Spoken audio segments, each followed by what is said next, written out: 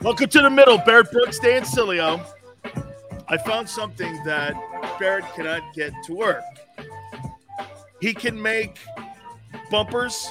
He can make fixtures for his boat, but he can't make a new mic work. I know, man. This the Yeti too, the blue Yeti, and it's not working, man. The blue what? Yeti. This is like one of the top of the line ones too, man. I was told to get thing, this, man. Holy cow! Looks like a microscope. Right.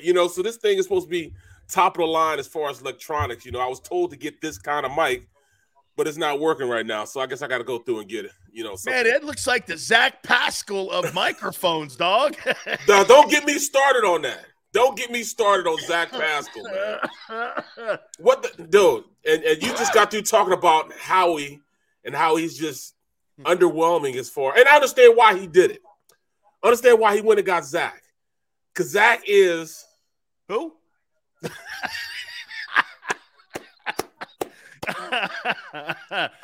It's not. That's not his pick. I'm not gonna say it's not Howie. That's all Nick Sirianni. That's his dog mentality, putting it in the wide receiver room. That's what he is. No, Davey boy, he's not. He's not Jalen Reagor. He's not Jalen Reagor. I was waiting for more of your professional and brilliant analysis of Zach Pascal, because yesterday Xander goes like this. Hey, man, we got really a lot of, good commentary on Zach Pascal. And I went like this. Well, hang on. I got to look him up. Dude, 470 yards? What? 470 yards he's been for the last 2 years. Okay. See? Hey, Adam, I told you it's a nice one, man. But look, that's your veteran wideout? 470 yards. Oh, he's a good blocker. They say he's J-Jaw 2.0. By the way, he's from Upper Marlboro. He went to Old Dominion. I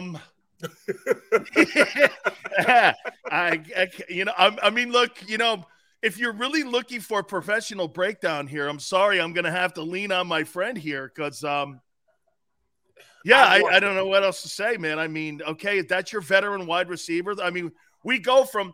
And by the way, there's a moratorium on Big Sills now talking about that guy in Cleveland. So from now on, I'm just going to say DW. We go from DW to Zach Pascal. I mean, I'm curious where to go here with this. And, I'm just like, so has Howie ever looked at free agency as an important part of building the team? Has he ever really been a guy? Because help me out here, Barrett. Oh, that's actually his MO. I'm gonna tell you the truth. That's where he's good at. That's where he's masterful at. Taking guys and bringing them in that can come in and can be contributors. Like he's brought in guys, Timmy Jernigan, Alshon Jeffrey. He brought in Chris Darius Long. Slay. Darius Slay. He's brought in quality free agents, but I think this isn't Howie this time. This is all this Nick is a Nick Sirianni. sign. This is a Nick sign. This is throwing him a solid. Yep. Nick probably told him, hey, this kid here can play. He doesn't get the opportunity, but I would turn around and say this.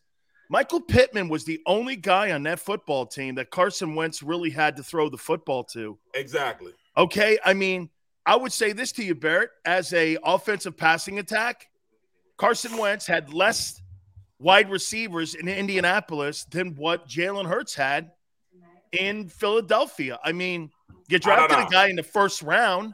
You have the so-called overrated and overhyped Jalen Reagor. I get it. Okay, you had a better tight end, I guess, in Dallas Goedert. Carson Wentz threw to Michael Pittman. No one else. And still had 27 touchdowns and 7 interceptions. I'm not making a case for him. I'm just saying, if you can't break the lineup in Indianapolis, I mean, Barrett, okay, you're the third or fourth guy in Indy? That tells me a little bit on why Pro Football Focus had him ranked 94th out of 94 wide receivers in the league. Okay, what's the common sense? Now, is it a money thing? Does he like him? And you know this too, Barrett. You made the comment about Butch Davis in Cleveland where he wanted one of his boys from Miami instead of you in there, and it was just a personality thing where he wanted one of his guys. You knew the guy wasn't better than you. Yep, But he just wanted one of his guys in there. It had nothing to do with my ability to play. It was more so he wanted his guy from Miami. Well, that's exactly what this is. That's right. Zach Pascal is a guy that he wanted under his fold. He wanted in his locker room. He's a locker room guy. That's what he is. And there's sometimes you need a locker room guy, but not in the second week of free agency. He'd have been still a free agent in June, July. He'd have still been a free agent. Why go out and get him right now? It doesn't make sense to me. You're trying to make a splash. I'm looking at the free agent trade tracker, and people are getting gobbled up, man, by, there's quality players out here. I've got some middle linebackers and inside linebackers. Look at what Paul said here. Out of 475 NFL transactions this offseason, where does the signing of wide receiver Zach Pascal rank? I'll wait for the response. I mean, really. And Paul, here, look, Razor goes 476. I can't do it, Paul. How Xander goes, hey, make sure you hit on Zach Pascal. I go, okay, well, hang on here. Let me go to NFL reference guide here because I have no idea who the F this guy is here, man. I was like, okay, so veteran wide receiver. That's the kind of wide receiver, though, you're going to get in Philly today because of the kid that we have now playing quarterback. And again, I promised myself we're moving forward. I'm rooting for him. And by the way, Barrett, I don't speak for you, but I know both of us are rooting for this kid to have great success. Yes, no question about that. I will never be a guy that does this. Well, because I didn't get Deshaun in here, I'm going to do that old school radio guy and go, oh, yeah, every time this guy trips his toe or stubs his toe, then I'm going to bang on the kid. That's not going to be the case here. We're going to DW wouldn't have did that. DW wouldn't have did that. yeah, right. You see that guy, man. He can't find single coverage. Oh, my God, are you kidding me, man? Baker Mayfield could have found that. Wait a minute. I'm going to throw something at you here. You know what Xander said? So I threw this topic at him before we went on the air. He goes, don't throw this out to Philadelphia folks because they'll look at you and they'll laugh at you. And by the way, it's a comment that a national commentator made, and I think it's an indictment a little bit of what people think of Jalen around the country. Outside of what we feel, okay, outside of what we feel. And by the way, I'm not a proponent of bringing him in, okay? I'm not a proponent. How about this, though? Skip Bayless on Undisputed on Fox said that Baker Mayfield would be an upgrade on Jalen Hurts as quarterback with the Eagles. What? Yeah. What? Yes. He said he would take him over Jalen. But see that, listen, that's the national perception. That's the national perception. And remember something. He had Jarvis Landry, Odell Beckham Jr. He had a quality tight end. He had a really good offensive line. I mean, dude, man, I don't see how. And plus, get this. Think about Baker Mayfield where he is today. Bro, I think this guy's going to be a backup somewhere, if anywhere. I don't know. He's owed $22 million this year. There's no way anybody's picking him up. All of that. Yes. Well, I mean, the Eagles ate up $34 million. What is $22 million? That's nothing. But they got their guy. But there lies the problem. How are they going to be able to sign more free agents? How are they going to go out and be able to put themselves in a position to sign their draft picks when they owe this guy? Would they give him initial signing bonus? That way you only have a $1 million salary. Yeah. How are they going to pay other guys? Can't. Andrew Barrett, you must be a musician. I don't know how you're going to do this. No, he's going to be 25% of the cap. Yeah. No quarterback over 12.2% of the salary cap, Barrett, has ever won a Super Bowl. So they're constantly going to have to go back and restructure that contract so that they can just keep offensive line. In my opinion, what will happen in Cleveland, they're praying that the cap continues to go up, Barrett. They're praying that cap continues to go up so that they're going to be able to, say in 2 years from now, go like this. Okay? That thing comes down to 13%, 14% of the cap because next year's supposed to go to 228. If it goes to 228, that number goes down from 25% to 13% or 14%, something I saw yesterday, so that it's a little bit more in line with the quarterbacks and how you build your roster through the draft, how you build it through free agency, because as you said, there's no way this year. Get this. So the money that you gave to Deshaun Watson, you're going to have to sit back and look at, like you said, how you can't be a free agent person any longer in the next 2 years. You got to sign your draft choices. Right. And then again, too, you've given all your first-round draft choices away. They want a number 1, too, by the way, for Mayfield. The most you would get for Mayfield would be a 5th-round draft choice right now. That's the highest. That's the highest you'll get for Baker Mayfield. I wouldn't give anything. I told Xander, I wouldn't give anything for the guy because, Barrett, why would I give you a 5th-round draft choice when I know you got to cut him? Exactly. I mean, you're going to cut. You're not going to do this. Dude, you're not going to have a $50 million guy on your team and then a $22 million backup. Right. You're going to have $72 million against your cap and 2 players and one guy's drinking water? No way, man. No way. So, I mean, I saw that and I was like, but that tells me a little bit about the perception of how people see Jalen Hurts outside of Philadelphia. Yep. Do you think it's still split down the middle in Philly on how people look at him and perceive him as the quarterback of this team? Or do you think everybody was pretty sold on what did he do enough last year to suffice enough Eagle fans in that city to go, let's roll it back with him one more year and see what he has? They did until the playoff game. He had probably won over 80, 77, 80, 85% of the fans to go forward him until the playoff game. If they'd have ended the season there, they didn't make it to the playoffs, I say probably 80 to 85% of the fan base would have been all good with Jalen Hurts going forward and being the captain of the ship going into next year. But as soon as they saw him play against Tom Brady and Tampa Bay's defense, it changed the whole outlook on what this team needed. And then they went through the playoffs and watched those quarterbacks in the playoffs. And it didn't help that, the Bengals quarterback, so young, was ripping it up. And it really changed the perception on how you want your team to be constructed with a young or a quarterback that's a pocket passer. It really changed how people thought of Jalen Hurts. It didn't make a difference what he did for 8 games when he was just masterful at running that offense and leading the NFL in rushing and offensive output. That didn't matter. It was all about when they got to the playoffs and they saw everybody else's new toy and saw our toy go out there and get deboed by the Tampa Bay team. Then it changed the perception of everything. And then going through the playoffs, watching these young quarterbacks and watching them play and, what they were able to execute and the offenses they were running, it really changed how these people were looking at, this young quarterback. Didn't it change your opinion? Because it changed mine.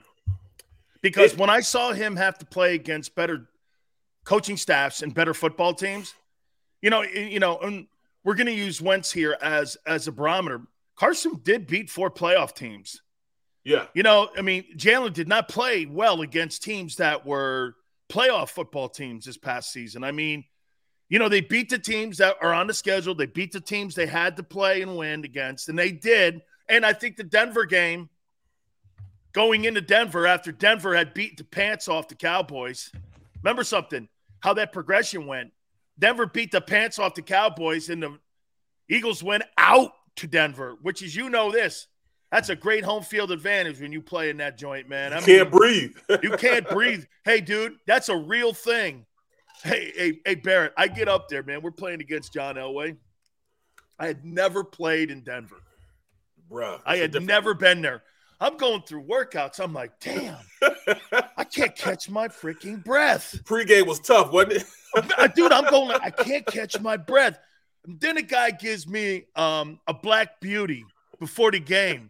And I'm going like this. And then one of these little sprinkly things, like before, and like Crawford Kerr, man, he gives it to, I'd never done. I go, all right, man, I'm doing this on the side. Yeah. You a mother ever. Hey, what's wrong? I can't get my breath. Dude, It was a real Elway's running around too, going. I'm jumping off sides like a man. Hey, Bro, so I get over to the side. Jimmy goes, "What are you doing?" I'm like, man, I just he jumped off sides 3 times. Dude, he got me like this. Hut. Boom, I'm offside. Dude, he was so good at that influx of the snap count, man. It's such a. By the way, Jalen needs to work on that because it helps his O-line out. I mean, there were a couple times there this last year because, hey, Barrett, me as a defensive lineman, I watch for little tiny things that he does and doesn't do, and what pros do. That cadence is a way to really help O-linemen out a lot. If you start getting into a rhythm on first sound, second sound, guy like Barrett will go back to him and go, bro, mix it up a bit here, man. This guy's jumping off on the first sound, and he's in my ass on the first sound. They're really great quarterbacks, man. Will have an influx. We watch for that. He likes to go on second sound when he pats the ball, so we'll keep an eye on that. There's little tendencies that all quarterbacks do. And but I guess that's just experience on working with the game a little more, where Jalen just needs more reps. Yeah, I mean, there's little idiosyncrasies, I mean, some guys, they come to the line and they had that voice inflection, man. Yeah. Man, just like, Manning had the same thing, Tom Brady had the same thing. And you don't want that defensive line to get a key, because once they get that key, they start jumping the snap count faster than you can. And you know the play and you know the snap count. But I think, when you look at, Jalen and the opponents that he played, I'm not being soft, but I'm gonna give him a pass simply because the coaching staff didn't know what the hell they were doing either. Especially at the beginning of the year when they were 2-5. So you can't necessarily put all that on Jalen. They have to learn what it is. Barrett, to your point, remember Brady's first year? They get beat in Chicago. And there was like this little tug of war between Arians and him, where Arians wanted to throw the ball deep down the field and Brady wanted to be more intermediate passing like he was in New England. And there was a tug of war because Bruce's idea is no risk it, no biscuit. Yep. But Brady never, think about this, Brady's never won a Super Bowl before he got to Tampa with a speed wide receiver. Randy Moss did not win a Super Bowl in New England. Nope. They won the AFC and got upset by the Giants in the Super Bowl. So he never had that receiver that took the top off the defense. Brady was intermediate. And you know what made him great also, Barrett? That quarterbacks, in my opinion, like Patrick Mahomes, still struggle. Justin Herbert, too. He's so patient, and he loves 2 players on his team, the punter and the field goal kicker. Brady's like this. Hey, if I don't get it here, I'm not jamming it in on 3rd and 8 on a play. I'm going to play field position. We'll pick up 5 yards. Okay, we're 3 short. We'll punt it away. That's a high percentage way of playing the game. Whereas Mahomes will try to stick that on 3rd and 8 in there, and he gets the turnover, or Herbert gets the turnover, or Aaron Rodgers gets – Aaron Rodgers doesn't turn the ball over during a regular season at all. But you get my drift, and what Brady will do is it's okay for Tom to go, hey, 3 and out, but as long as they're moving the chains and changing field position and not having minus plays like Wentz does, that's how Tom plays the game. That's a really tough way to coach a kid and tell a kid how to win games. Brady's not the most talented arm thrower. He's not the most talented runner. He just knows what to do and how to move the sticks. 2 minutes left in the game. Barrett, I'll tell you what. Between Michael Jordan and Tom Brady, 2 minutes left in a game, man, those 2 dudes, they just know how to win. Man. They'll take your heart, man. And it has a lot to do with – and this is one of the tangibles that I think Jalen really has. Jalen has it. He just didn't display it. He wasn't coached to display it a lot. He's one of those guys at the end of games that you have to pick your poison with. Is he going to be a passer or is he going to be a runner? And when you have a guy like that, it gives you both skill sets you have to defend. A lot of these quarterbacks, like even Matt Ryan, he's going to throw the ball. So if you play coverage, you have a greater chance of hurting the Colts. Well, he was with Atlanta then. You know what I'm saying? Because they didn't have a running game. But now he's going up there. He has a running game. It's going to be a little different. But Jalen has that running ability that could really help him out. But I mean, you look at what he has to do now. He has to go in and get that quarterback guru and really teach him how to become a real student of the game, especially towards the end of games or making big plays. I mean, if I was him, I'd just work on third down and work on red zone coverage. Those two alone. And just go through, I mean, not just being on the field, but also watching film, breaking film down, looking at what I need to look at to see where it needs to go. Watching film on Tom Brady. Tom Brady knows exactly where the ball's going to go simply because what he sees the defense doing. He needs to get that, and that just comes from sitting down and talking with somebody that's used to doing it. You know what I mean? Picking somebody's brain. He also needs players around him. Jalen does. Let's not forget. And like you say, you go back to Brady's 2001 year. I mean, that thing was a defensive football team, special teams, Vinatieri. Yep. And he'd learned a lot in that first year. That team wasn't driven. That first Super Bowl championship team wasn't driven on the back of Tom Brady. No. Brady learned how to become the football player that he would become today. In that whole process, and it was Belichick teaching him situational play calling, situations that he's on the field. Barrett, I keep bringing this up, and I was talking to my daughter yesterday about this, that I wish that I had done a better job of, and we've talked about this, is that, hey, for me to be a coach today, I would teach kids, what do you do in this situation? More so than anything, technique. That's my assistant offensive line coach. That's my offensive line coach's responsibility. But to me as a coordinator, I'm going to put people in a room and go, what are we doing here? What are we going to do in this position? What are we going to do here? How are you going to handle him? He likes to do this when it comes to third and long. This is his favorite pass rush move. You know this when you're breaking down tendencies of a football player you're playing against. What was the number one thing? And this will tell me, again, how Jalen looks at the football game too. What's the number one thing when a guy lined up? First, you had to figure out if it's a 43 or 34, if you're going to get a guy head up or not. Yep. Then you got to figure out, okay, what was the first thing you did when you were profiling a player that you played against? First thing I would do, I would see where he likes to line up on certain downs. If he's a wide nine guy on third down, if he's a guy that wants to get up on you, the bigger, stronger guys that know how to rush and fight well in close quarters, they were usually the hardest ones for me to go against because they can have aggressive inside and outside. When you have those guys on the outside, they're just going to run up the field. I could dance with them all day. But when you have those guys that's going to get up on you tight, and now they can go inside or outside, they have great hands and can move around a little bit, those are the guys that give you the most trouble, So I see that first. Then I go in and research what's their best pass rushing move. What are they beating people the most with? Because every time you play against somebody, there's one thing that they do best that they always fall back on. Just like me, I had one set that I think that nobody could beat me on this set. If I did this set, I could win every single time I used it. You just couldn't use it all the time. But I knew I could play this set, and I could beat a guy with this set. So, there was little things you could say, if you see how much pressure he has on his fingers, as he's coming out of stance, how high his ass is up. If his ass is up real high, that means he's coming off the ball. If his ass kind of low, that means he might be a stunt because he might have to move laterally. If your butt is down, that means you're more apt to move laterally. If you're up in the air, that means you're going straight ahead. You're going speed wherever you're going. You're just going to that one place. Those are little things that I looked at, as far as a defensive guy. And all the things that you said, immediately here's how I would defend that. I would go like this. To me, a guy like you, as big as you are, even though good feet, I'm going to line up in a 3 technique.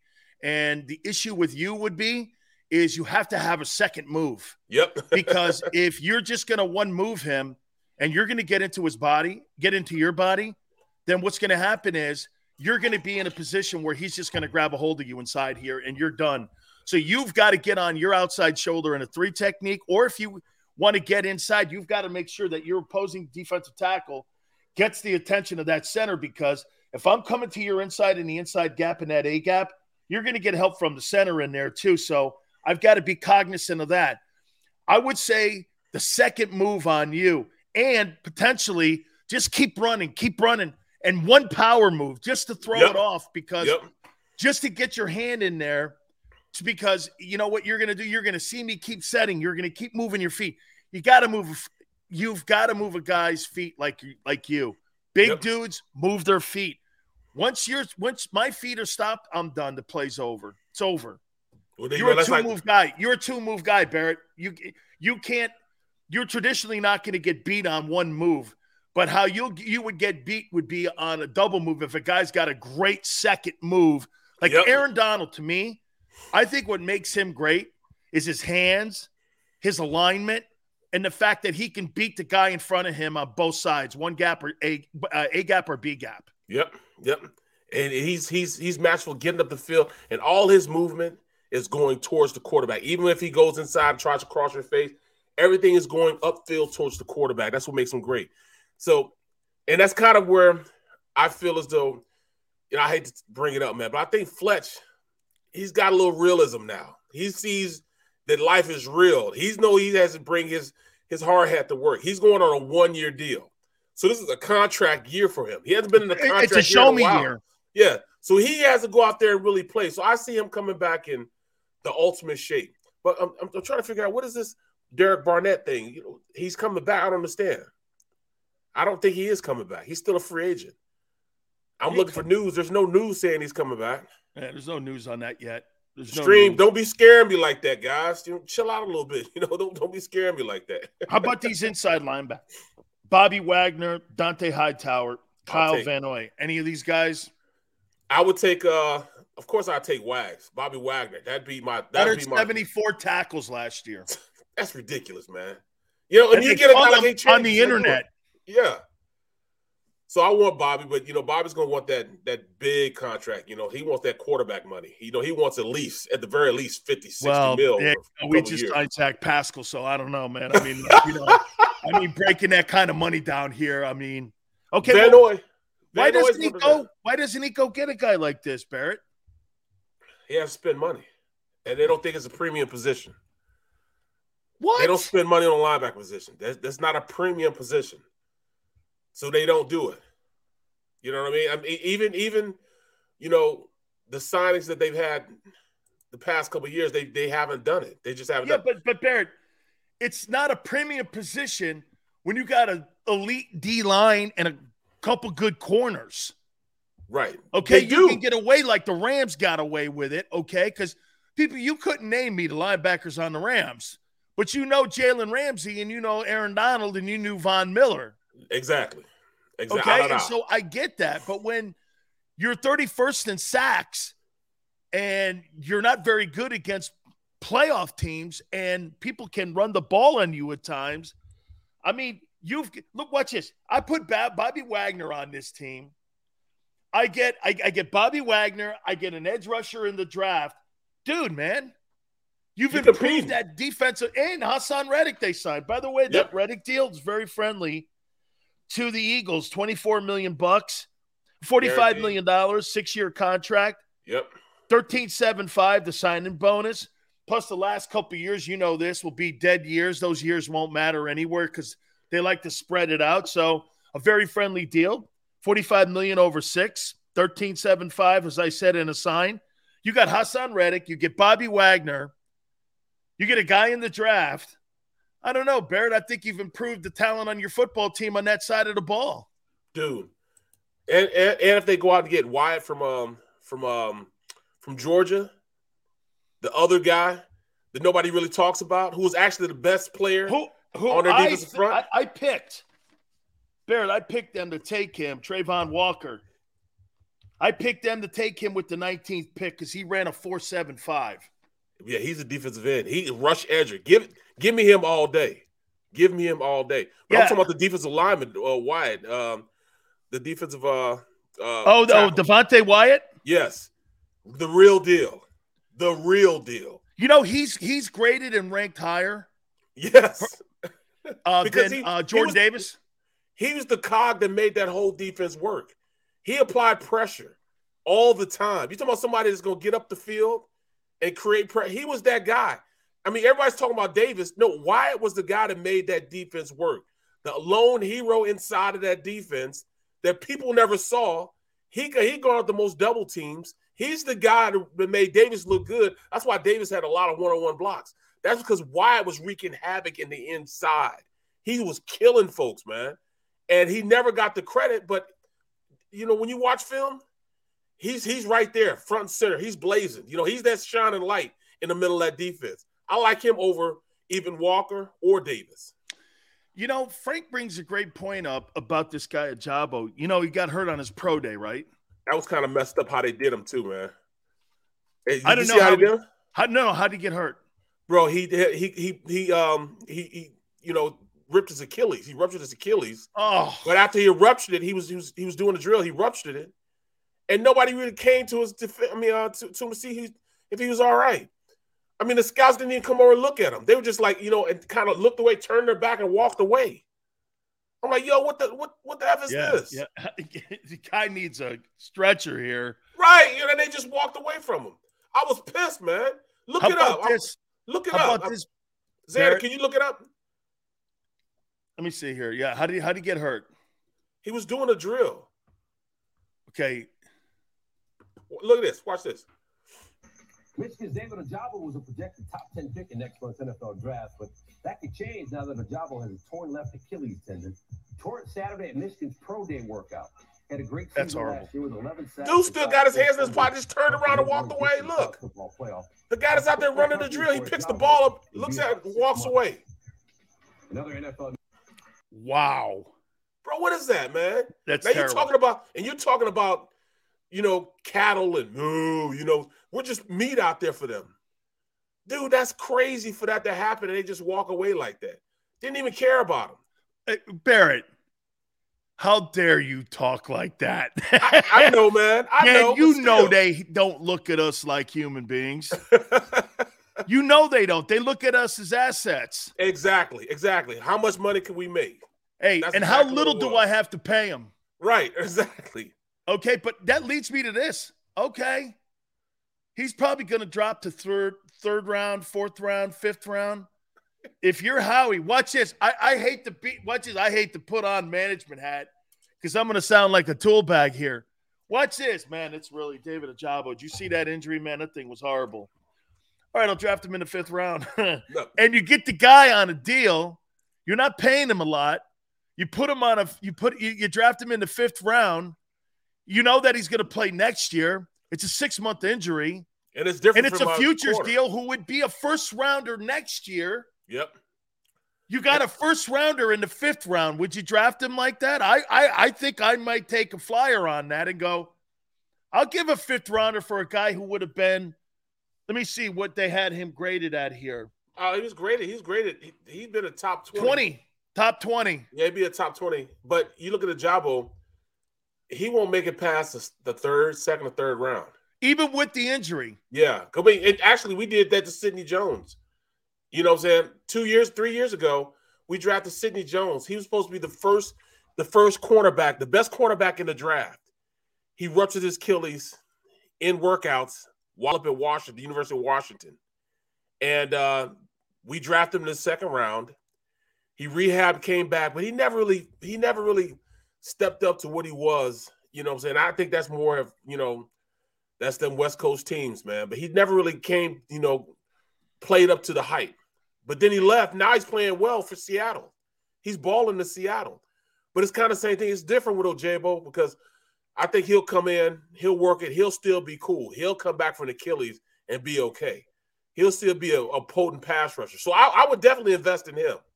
But he's not going to make it past second or third round. You think even with that injury, man, an Achilles injury, Barrett, is a pretty significant injury, too. Right. Without a doubt. There's no question.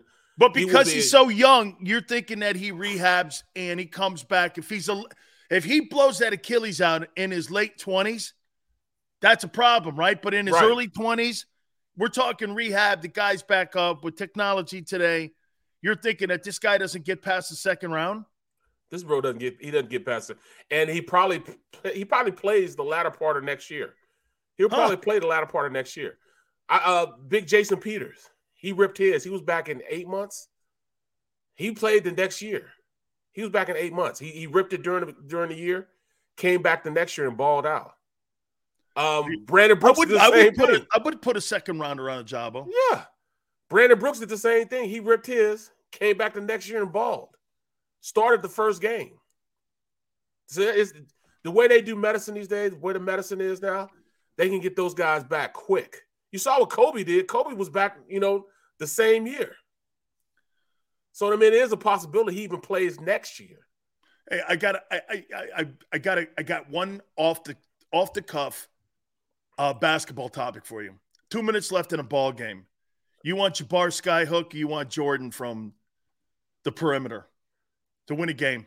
Last shot. Oh. Jabbar on the box with the Skyhook. That's automatic. Or Jordan from the perimeter. Let's see, 2 minutes left in the game. Who do you want with 2 minutes left in the game? No, do you mean 2 seconds left in the game? 2 seconds win the left in the game. I'm going Skyhook or Jordan? Yeah, I'm going Kareem with the Skyhook because that was automatic for him. Mike is automatic also, but I mean, I'm just going with the numbers, man. The closer you get, the better the numbers are, the better the odds are. And then you look at the player. Kareem would have hit that 10 out of 10 times. That's right. That just shows you, in my opinion, when people talk about the greatest NBA player of all time, the ball you want in the hand, the guy you want the ball in the hands of at the end of a basketball game is not Jordan. It's Jabbar. Because get this, Kareem lost one game in college, 3 national championships, 3-time college player of the year, 3 times finals MVP. He won 6 NBA championships, 6 MVPs. Hey, man, and he's all-time leading scorer. Well, that guy's the greatest basketball player that's ever lived and proved it at every level. I don't know why Jabbar's name, but because he's an aloof dude, Jabbar never gets the credit for being the player that he was. It's not that, because everything had to go through somebody else to get to him. And that's the reason why. Jordan would make his own happen. That's what makes Jordan the greatest basketball player. He can make things happen. He would win games in spite of. And that's what I'm a Jordan guy. Jordan is the guy. How about this? So Kareem wins in Milwaukee, then takes his talents to Los Angeles and wins 5 more championships. Hey, man, I'm telling you. Think about what he did in his career. This guy won 9 titles. That's crazy. Okay, 3 national championships, and he also won 6 NBA championships in his legendary career. People always go, oh, yeah, man, Jordan's the greatest closer. I'm like, hey, man, I'll take Kareem at the end of ball games, man. That's all I'm saying. Okay, I want to show – let's find out where we are now as Eagle and the Eagle roster as we're getting ready for the draft, because obviously free agent. Is Howie making a mistake right now, not being more active in free agency? Yes. Let's hit more on that and expand more on that. That's Barrett Brooks, Big Sills, middle. Keep it right here. We'll be back in 3.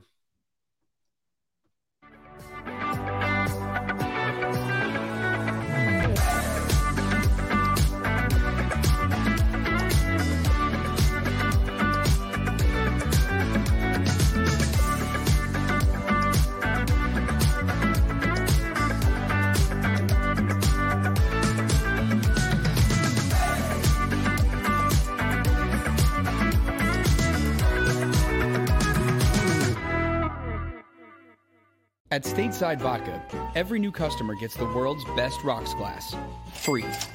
What's that? A rocks glass? You're telling me that bottle is cut in half? You could say that. Holy shit. And you're telling me I can get one of these glasses for free? That's right. 1 free rocks glass per customer with each first-time purchase of Stateside Vodka. So good, it just disappears. Imagine for a moment that you went to work today, and when you came home, you were catastrophically injured. Your life and your family's life. That's what happened to union construction worker Mike Little. I was scared of what the end was going to be, but to be 100% honest with you, I knew I was going to be all right just by talking with Brian. In my heart, I just knew everything was going to be all right. Call the firm and find out why they say, "We got this." Call 215-458-2222. Go for the midnight dares. Go for the memories. Go for the view. It goes on forever. Go for the bubbles in your bathtub and in your drink. Go to bed whenever you want. Or don't. Go for him. Go for her. Go for the win. Go to Ocean Casino Resort. Book your trip at theoceanac.com.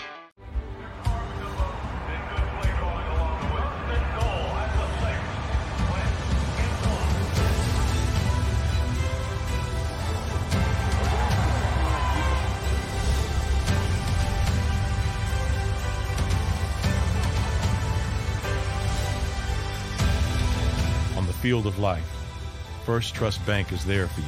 Champions on three. 1, 2, 3. Because Philadelphia dreams deserve a Philadelphia bank.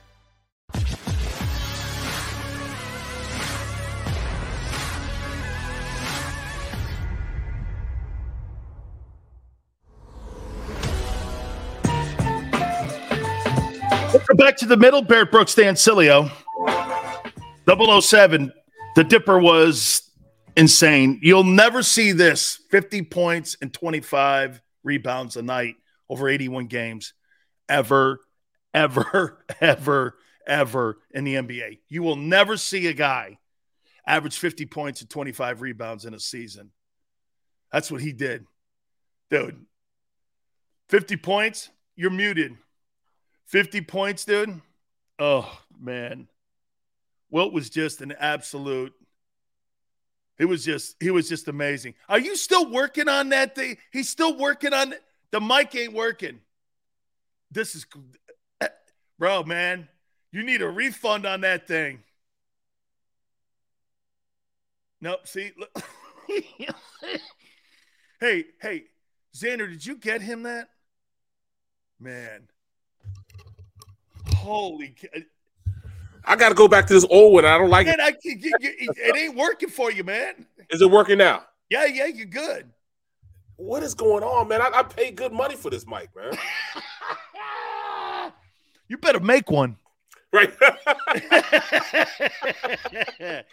You better make one. Hey, man, let me throw this at you here. Tell me about your Phillies this year. Because I'm going to start covering these guys. And before you even go, here, my opinion of Bryce Harper is this. I think Bryce Harper is a very talented baseball player. Obviously, just wins the MVP, comes into Philly, wants to be a Philly for the rest of his career. Right. He's made it very clear that he wants to do that, and he wants to wear those colors for the rest of his career. I don't know. How do the Washington Nationals move off him, and then the next year they win the World Series? So that's what everybody's saying. I think they're totally committed now. You know, they're over the luxury tax for once. You know, and you know the owner wasn't trying to do that. Milton wasn't trying to do that, but he's doing it. He's going out. He's getting players, man. And I mean, as they go forward, how could you not say they're not totally invested this year? I mean, they're backup pitching. I'm still looking at that. What are they going to do? You know, Zach Wheeler's going to be all right. Aaron Nola. The starters are going to be cool. But after that, man, they're nowhere in Atlanta's league. No, they were in Atlanta's league last year. Last year, they were going tit for tat with them. They were battling with them. You know what I'm saying? They were battling with them. I think they have some guns now, you know, ready to go, you know. But here's why I say that. They spend $120 million less than them.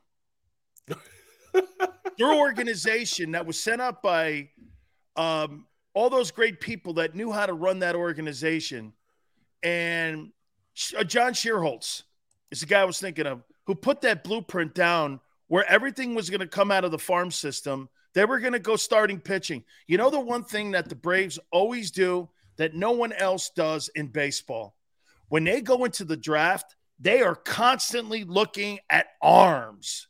No matter what it is, position players to them are a dime a dozen. They don't care. They'll move off of players. They'll move it. They just moved the MVP. I can't believe that. They moved really? But that's their mentality, Barrett. They believe in investing in pitching, bullpen. That's the old John Shearholtz blueprint of why that team never gets ever caught up when it comes to being strapped with money. I'll tell you another team that does that. I covered them for 12 years. The Tampa Bay shitty Rays. I mean, they move off of David Price, Evan Longoria, Carl Crawford. They don't care. They bring Desmond Jennings up from Durham, that minor league system. How do you spend over $250 million in payroll when you're the Yankees and the Red Sox, and you're going against a team that spends $60 million in payroll, who wins 92 games every year, Was and Real is always Mutual there? in the playoffs? Was Real Mutual there also? Who? Was he with the Rays? JT, Real Muto?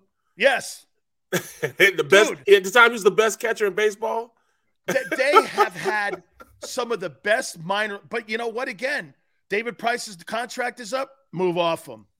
Okay, it doesn't matter. They had a Cy Young Award winner who they traded him to the Padres. Escapes my mind his name. They moved off of him, and they still went to the playoffs. Well, I mean, it's remarkable. I mean, at least the Phillies are trying to compete. You know, the winner got sober. I don't know why they signed back Odubel. I mean, that to me, Odubel Herrera. I mean, he's just a guy. You know, we're gonna have center field again. Why? I don't understand it, man. But their farm system sucks. Well, it hadn't been good since since 08, 09. Since Charlie Manuel. Exactly. So I don't know, man. You know, Didi should be okay. Should be.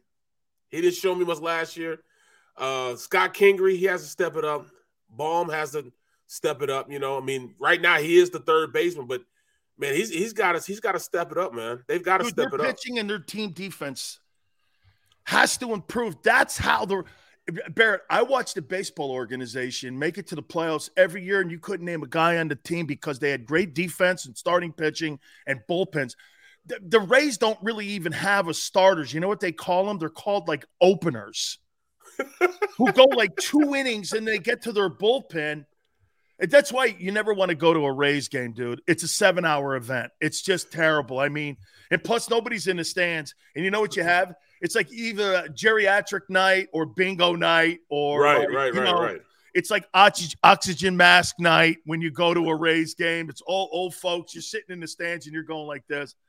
Man, a 7-inning game is like, dude, seriously, it's like watching The Godfather. It's like a 10-hour movie. You're sitting there going, oh my God, will this thing ever end, man? Oh my God. It is, but they're always in it. So I'll be watching the Phillies now, but I'm looking at their farm system. They've been terrible in the draft. They have no starting pitching. No. And their team defense has suffered. And here's Harper winning the MVP, and everyone loves him, and okay, it's great, but baseball is the number one sport where you don't need the best player on your team. You know, get this. You can have Manny Machado, Fernando Tatis with the Padres. Doesn't matter. Look at the team a couple years ago, the Royals that won the World Series. Could you name a guy off that team? Right. I mean, the Rays are another example. Okay, look at the Angels. They have two of the best players in the league, you know, a couple years ago, and still didn't do anything. Nothing. So, man, I get it, man. I get it. Look at the Yankees. The Yankees just suck. Wild ones right now. I mean, it is. That was your squad too, wasn't it? What? That was your squad too, wasn't it? Oh, no. Yeah, it was? No, is. Is, man. Is. I mean, they suck wildly right now, man. That team gets me going. All right, let's go into free agency now here with the Eagles. I want to show you a list of the top 15. I got a list here. Look how many have been taken off of the top 15 free agents, according to Pro Football Focus. Right. There's only 4 left. Exactly. They are going off like hotcakes, aren't they? So how come Howie's not playing free agency this year? It's hard for me to see. I thought he was in the DW race. So since he was in the DW race, I kind of feel as though, you know, he's behind right now. He's got to catch up. He's behind? Yeah, he's got to catch up, man. But great. So here, you know what, too? You notice my demeanor's better today because, you know, I was very angry yesterday. By the way, just so you know, I'm going to call my aunt out here. So I got off the phone. I got off the show. So 1 minute after my show, God dang, with that angry. Why were you so angry? What's going on? You're trying to be, you're trying to build yourself because, I have all these dents in the fender, because of the kind of a-hole I can be. And I guess yesterday I had a disposition that wasn't very good. Maybe Mom Brooks can see it too. I don't know. My aunt was really upset with me. She said the afternoon show was better. Yes, because she said that I was very angry yesterday because, look, like I was telling Xander, we go from talking about DW to talking about edge rushers and linebackers and Zach Pascal. Pascal. That maybe the reason he is not going into the free agent market is because free agents don't want to play in Philly. That might be the case. But I don't think that Howie? So. No, I think it's more so you gotta pay to play. So he's cheap. Well, are the Eagles cheap? To start off with, yes. But later on, after you make yourself a player, they're not so cheap. It's just when you got to get it to the front door. Like most guys come here and sign 1-year deals in hoping of getting a better deal later on. And he's stuck to his guns. He's definitely done that. I give him that because the contract extensions he gave through during the season last year told me a lot that, you know what? If you prove it, you get it. But Randy Gregory shows you what the mentality of free agents do today, though, Barrett. I mean, the Cowboys put a lesser deal on the table. And when he looked at the language and looked at the money and then he looked at Denver was a better deal for him. And he took the better deal and the more money. You're not going to attract free agents to Philadelphia. You're not going to get Julio. And you know what everybody's really disappointed about with this Zach Pascal? I'm not picking on Zach. I don't know him from a can of paint. I barely know who the guy is, so it's all good. But what everybody's talking like they were a couple months ago, yeah, let's get Allen Robinson. Yeah, let's go after and look, Devontae Adams is off the list. Chris Godwin would be a great addition to the Eagles. Man, those dudes had no intentions of ever playing in Philadelphia. None. Why is that perception? Has Howie built up the perception around the franchise where free agents know? Because you know what they act like and who they act like? They act like they're New England without Tom Brady. Right. If you want to play and win, you come to Philly. Well, dude, you kind of win. If I'm going to take a pay cut, I'm going to go to Tampa, the Rams, Packers maybe. Now Denver's a destination. Look, watch this, man. Here's the number one destinations in the NFL. And this is going to be crazy. Would you say, Barrett, that Cincinnati, Ohio, is now a destination for free agents? Oh, no question. It started last year. And you would take less money to play there. Exactly. Absolutely. Because of Joe Burrow. Absolutely. He changes how you look at it. Yes, you would definitely go to Cincinnati to play with a young quarterback like that. Cleveland, is that now a destination? They don't know just yet. But yeah, I would say yes. To play with that quarterback, yes. Okay. The Rams are a destination. Yes. The Bucks are a destination. With Tom there, yes. Okay. The Packers are a destination. Yep. Okay. Is Dallas a destination? No, not anymore. Not anymore. It used to be. You think the window – wait a minute. This is beautiful. Folks, I want you to write this down. Barrett Brooks, the year after Dak Prescott gets that $50 million, $45 million deal, $42 million per year deal. You're saying that the window for the Dallas Cowboys is closed for Super Bowls. There's no question about that. All the players they just let go. Oh, yeah. They let too many players go, and it just goes to show that, I mean, they worked out a deal for Lawrence, got him back. But, I mean, for the most part, they let a lot of those guys. Neal is still out there in free agency. They're safety. I mean, Van Der Esch is still out there. That's a lot of, players that, gave their all to this Dallas team that they're just letting walk. They just let a lot of guys walk, man. Amari Cooper, I gone. gave that quarterback all that money, and my return on my investment is my Super Bowl window's closed now. Absolutely. Well, I want a refund. Right. Hey, I want a freaking refund. Exactly. I'm stuck with a 42.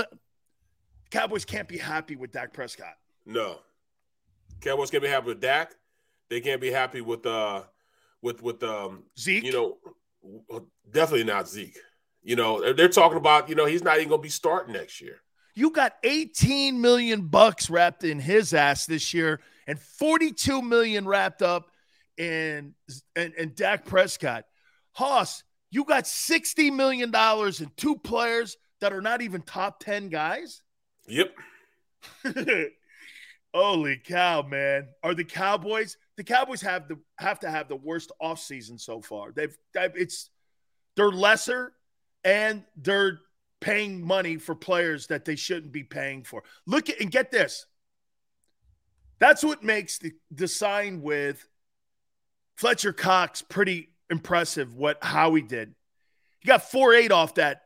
He got 4.8 off that salary and put it towards the cap. Exactly. It back. Yep. At lesser dough, man. I mean, wow. To me, that makes a lot of sense that he brought him back. For which really is the going rate for defensive linemen, these days. And if you want to talk about stature, he is a top defensive lineman. Say what you want to say, he's still one of the top defensive linemen. Now his numbers don't necessarily dictate that, but just his name alone dictates him to get that type of payday. $14 million is not really much when they could have just. He'd been on the squad. He'd been $18 million against the cap. Howie got him down to $14 million. That saved $4 million on the cap. They could sign somebody with that now.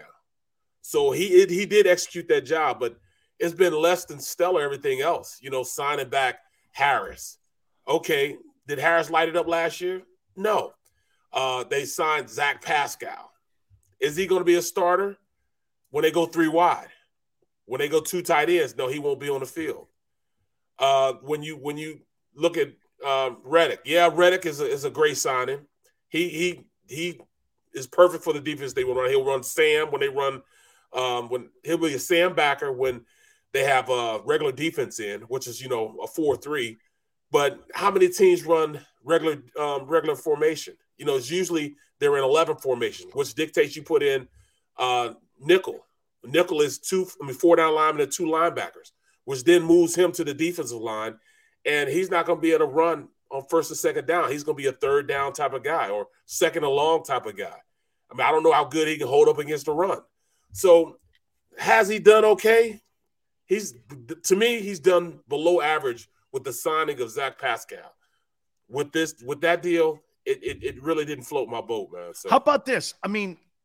Are the Eagles better since the Buccaneer loss in the playoffs?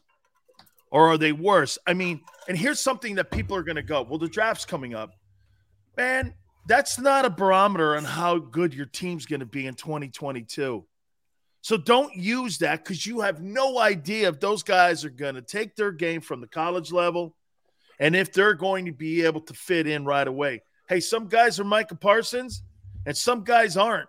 It takes some time. Hey, that's a great question for you, Barrett, because you played 10 plus years.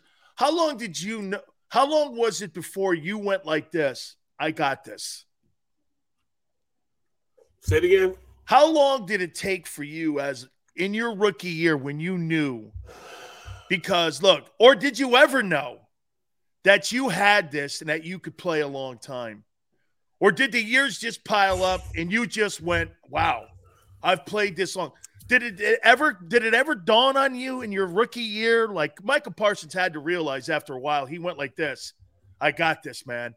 I'm feeling it. When you've made it, and when you're in it. I never felt it, obviously. Was there a time for you that you felt it, that you went, I made this thing? Because I got drafted in the second round, I felt it a little bit after my third year. Huh? And then I became back to reality in my fourth year because it was the last year of my deal, and they didn't sign me back. So I saw how ruthless the league is. And, from that point on, it was like, it's what have you done for me lately? It's a dog-eat-dog world. You never know when you're going to be on the squad. So I prepared myself. I prepared myself every year to go out and with the expectations of making the fit. After your fourth year, was it tougher for you every year to keep in the league and stay in the league? It was tougher until I got to my eighth year in the league. Then after my eighth year in the league, I had it down. I know what I needed to do to stay in the league. I understood what staying power was, but I was learning what staying power was from my fourth year up until like my seventh year. That 3-year stretch was hectic for me, man, because it was so much on and off, up and down. And then I learned, all right, this is what I have to do. I have to become a savant at plays, a savant at making sure my body was ready to play. I learned how to really get it down on how to be on an NFL squad and stay on an NFL squad and make it so that I'm an intangible they can't get rid of. I put myself in a position where I made it so I was indispensable. They had to sign me back because of all that I offered to the team. And I couldn't be a starter, so it was really hard because I knew I had to know every little thing about the offense. I knew that I had to teach younger players how to become pros. Just little things that I had to do just to stay above water because they were still looking for me to be just a guy, on a team. I couldn't just be a guy. I had to be the sixth man on the offensive line. So you became a guy who was versatile at all the positions. You probably could have played center. You probably could have played center if you had I did play center. In fact, against Cleveland, the only game I played against Cleveland, I played center, guard, and tackle in one game. So I mean, it was something. I had dude. That's a guy I want. You talk about value, dude. Exactly. And if I don't have to pay you top end dough, I can pay you middle of the row. Yep. Hey Barrett, you made $20 million in your career. I'm not dismissing anything, and I'm not insulting you. Hopefully, you don't take it that way. You made $20 million in your career. That's spectacular over 12 years. But for you, what you did was you made sure that you became versatile in that whole thing. And they looked at your salary and said, well, I'm not paying him $15 million a year. Okay. I'm probably paying him $4.5 million in here to play for me, but he could play all these positions. So I'm gonna do you one better. I didn't make that much, bro. I made less than $20 million. And the most I made in 1 year was $2.3 million. Steelers? My first year with the Steelers. My first year. After that, it was the league minimum. And the league minimum was, a little over $1 million, but still. Yeah.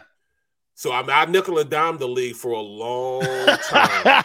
long time, man. So that first year in Pittsburgh was your best year. Yep. As far as being paid. Yep. As far as being paid financially. How did the Eagles pay you?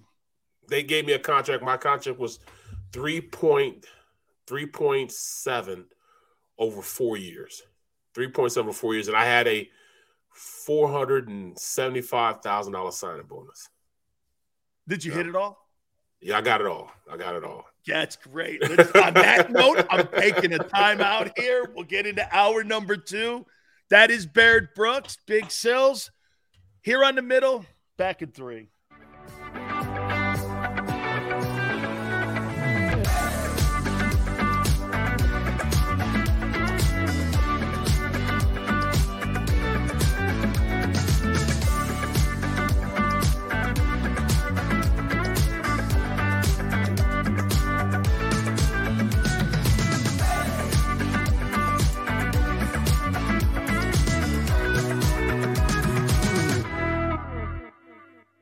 At Stateside Vodka, every new customer gets the world's best rocks glass. Free. What's that? A rocks glass? You're telling me that bottle is cut in half? You could say that. Holy shit. And you're telling me I can get one of these glasses for free? That's right. 1 free rocks glass per customer with each first-time purchase of Stateside Vodka. So good, it just disappears. Imagine for a moment that you went to work today and when you came home, you were catastrophically injured. Your life and your family's life. That's what happened to union construction worker Mike Little. I was scared of what the end was going to be, but to be 100% honest with you, I knew I was going to be all right just by talking with Brian. In my heart, I just knew everything was going to be all right. Call the firm and find out why they say, "We got this." Call 215-458-2222. Go for the midnight dares. Go for the memories. Go for the view. It goes on forever. Go for the bubbles in your bathtub and in your drink. Go to bed whenever you want. Or don't. Go for him.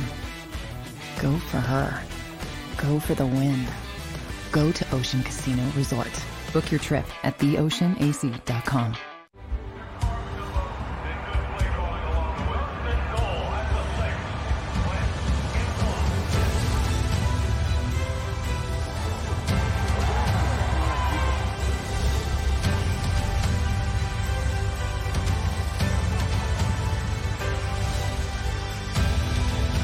Field of life, First Trust Bank is there for you. Champions on 3. 1, 2, 3. Because Philadelphia dreams deserve a Philadelphia bank.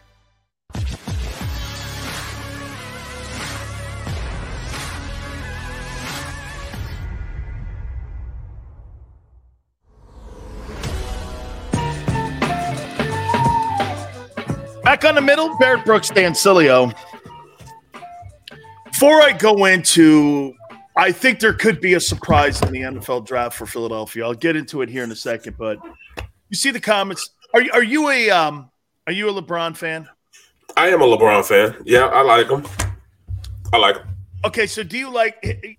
Listen, I gotta separate this because I think he's been a great ambassador for the sport. He's one of the top players in the history of the game. He's one of the only guys I've ever seen, Barrett, that could play all 5 positions. Yep. And be an all-star at it. If you're going to build your basketball team around one guy, you're probably building around him instead of Michael Jordan. Okay, because he can play all 5. Is Jordan the gamer or this and that? That's a different debate. I'm talking about LeBron for a second here. But what always has ragged me the wrong way, so they're 10 games under 500. He's going after a scoring title, and obviously next year he's going to pass Kareem for the all-time leading scorer. And this year he's passed, I think, Karl Malone. I think it was 2 nights ago. Yep. He did that. Karl Malone, yep. All right. Here's a comment. And here's the shit that bugs me about this dude. Having the time of my life. Your team's 10 games under 500, bro. You're going nowhere. You're in the 10th hole. In the Western Conference, your team's a joke. And you think Tom Brady, if he finished the season 7-10 and had good numbers, would be going like this? Hey, I'm having the time of my life. With Jordan, no. He's just wired differently where it's all him and not really a team concept. And I'm going to tell you what his biggest mistake was in his career, Barrett. You tell me if you agree or disagree on this. He's never had a great coach. All these legendary players, Tom Brady, Belichick, Jordan, Phil Jackson, and Dean Smith, all these guys have had superstar coaches to be able to get in their ass and tell them no. Even Shaq with Phil, right? I mean, he had Riley. Kobe too. Kobe too, man. Yep. Had Riley in Miami. With that, when they had him and D Wade there, then they had Eric Spoelstra going. I'm just saying, I mean, he's always tried to run his own ship. Look at the coaches he's had, man. I mean, he's never been a guy who's been about his team. Does he make better guys on his team better? Yes. But there's just that one missing component to his game. I'm having the time of my life, and your team blows. I mean, he was talking in like last night. He had a polarizing dunk on Kevin Love. He jammed it in his face, and then he's going, "Hey, man, that's my boy. I'm sorry to do that. Come on, man, you ain't sorry. You made it more by just bringing it up because you did it in Cleveland." And I'm going, that's just the stuff that his political side doesn't aggravate me as much as him being a blowhard and talking about the accomplishments. Man, Jordan never talked about that. And again, I sound like, oh man, get off my lawn. Am I wrong when I'm doing this on him? I mean, he's just a different dude. I don't know if necessarily. I mean, I really don't comment on Kobe because not Kobe, but LeBron, because LeBron is going to be LeBron. LeBron is, I think he's more so a statesman, a GM for the NBA. You know, I think he's more geared toward being that guy in the NBA as opposed to being the best player on the planet right now. You know, he is the NBA. He's the poster child for NBA. So everything he does is going to be scrutinized more than anybody else. But that's the bed that he made to lay in. You know, he wanted to be that guy. So same thing will make you laugh, make you cry. Sometimes I don't think he wants the attention now, but then I think he's just a media horse sometimes also. So you can't have it just one way. You got to have it both ways. And right now he's getting stuck on a piss poor team and trying to make light of a situation where this is a team that he put together. He made that team the way it is. He wanted those players he has on the roster right now. He wanted Russell Westbrook. Yeah. It turned out to be a disaster. So you got to take all that. You know, you can't run from it. He was trying to run from it. No, you got to take all of that. That's all you, bro. That's all you. So man up with it. You know what I'm saying? Say that's the roster I put together. Hey, I messed up. I screwed up. And right now he's not doing it. Will, I get it. It's year 19. He's spectacular in year 19 doing the things that, old man Jabbar or people that were – look at Carmelo Anthony. He came out in the same draft. He's in year 19, and he can't do near the things that LeBron – I get it. I'm just saying this is the mentality. By the way, that guy John Morant is him and Embiid are battling it for the most valuable player. That kid can play. Oh, no question. Holy shit, is he a beast? I mean, he's in the wrong market, though, Barrett. Right. But right now, I think it's Embiid first. Yep. But then it's John Morant second. And by the way, I still think you can make an argument for both guys being the most valuable player this year. I mean, you got to add Joker in there also, man. Joker's the best. Yeah. He's the real deal, bro. I mean, say what you want to say, man. And he looked like a goofy dude out there, man, but he's almost unstoppable. He balls out. I'm not voting for European players. I only vote for Americans. I don't vote for European players. No. Oh man. No. I vote for Americans, man. Tim Duncan's different. I know he's from Jamaica, so Tim was okay. I kind of take him in. He was all right. No, man. I don't root for anything unless you're an American. You're born and raised here. I don't know. I just that's why I don't like when some people go like this. Hey, what do you think of Rory McIlroy? I don't root for any of that stuff, man. I root for Americans. Like, do you ever watch the World Cup? Are you kidding me? Do I look? Wait a minute. If I don't look like a half a sandwich guy, I surely don't look like a soccer guy. Watches soccer. Are you crazy? Bro, I don't get soccer, dude. That was the first sport I played, man. That's the first sport I played. And I absolutely sucked at it also. I was the worst. I played it one time, but I was clotheslining, dude. So they said, I don't think this is your game. I said, I don't think so either, dude. I said, wait a minute, you can't hit anybody in this thing? And they went, no. I go, well, man, I'm out. I'm a wrestler. And I got recruited. Did I tell you I got recruited? The national championships were so great. I watched them. And Daniel Cormier was calling the national championship NCAA wrestlers. And I got recruited by Iowa to go wrestle for Dan Gable. Oh, you were big time then, man. Oh, yeah. No, man. I had a great rec, 66-1. And I got to the AAUs, man. I was wrestling these two Marine guys. I said, I'm going to go to the Olympic Games, man. I'm going to go to Olympic Games. Man, this dude, I must have been on the mat 3 minutes. He pinned me, and I was like, I'd never been pinned. I jumped up, man. You talk about Baker Mayfield crumbling? I crumbled, right? I was like, I'd never been on my back. I'd never seen the lights in the rafters. I wrestled this next guy, man, another Marine. Pinned me again. I'd never been pinned like this, man. I walk off, and the guy goes, Dan Gable comes over to me, and he goes, you know, those two guys have been wrestling. One's 35, and the other one's 34. And, you know, they're one of them is a gold medalist. And I went, Jesus, man. He goes, what'd you think? I go, what do you mean, what do I think? I go, how do you get beat like that? He goes, how'd you like to come and play at Iowa? And I go, do I have a football coach? And I posted a picture of me and Dan Gable because Gable and I have stayed friends. And it was Hayden Fry. And my grandfather goes like this, you're going to go to Iowa? How many Italians do you think are in Iowa? That's always the question. And I go, what kind of shit is that? What do you mean? He goes, well, just like Alabama, dude. How many Italians do you think are in Tuscaloosa? And so I told you the story when Bear Bryant goes like this. He goes, hey, I'd like to have you come down and play at Alabama. Got a hell of a Italian restaurant. I go, what's the cook's name? The guy goes, Wong Yi. I go, Wong Yi? I go, that's the name of the Italian cook at your Italian restaurant, Wong Yi? Dude, I'm going to tell you this, man.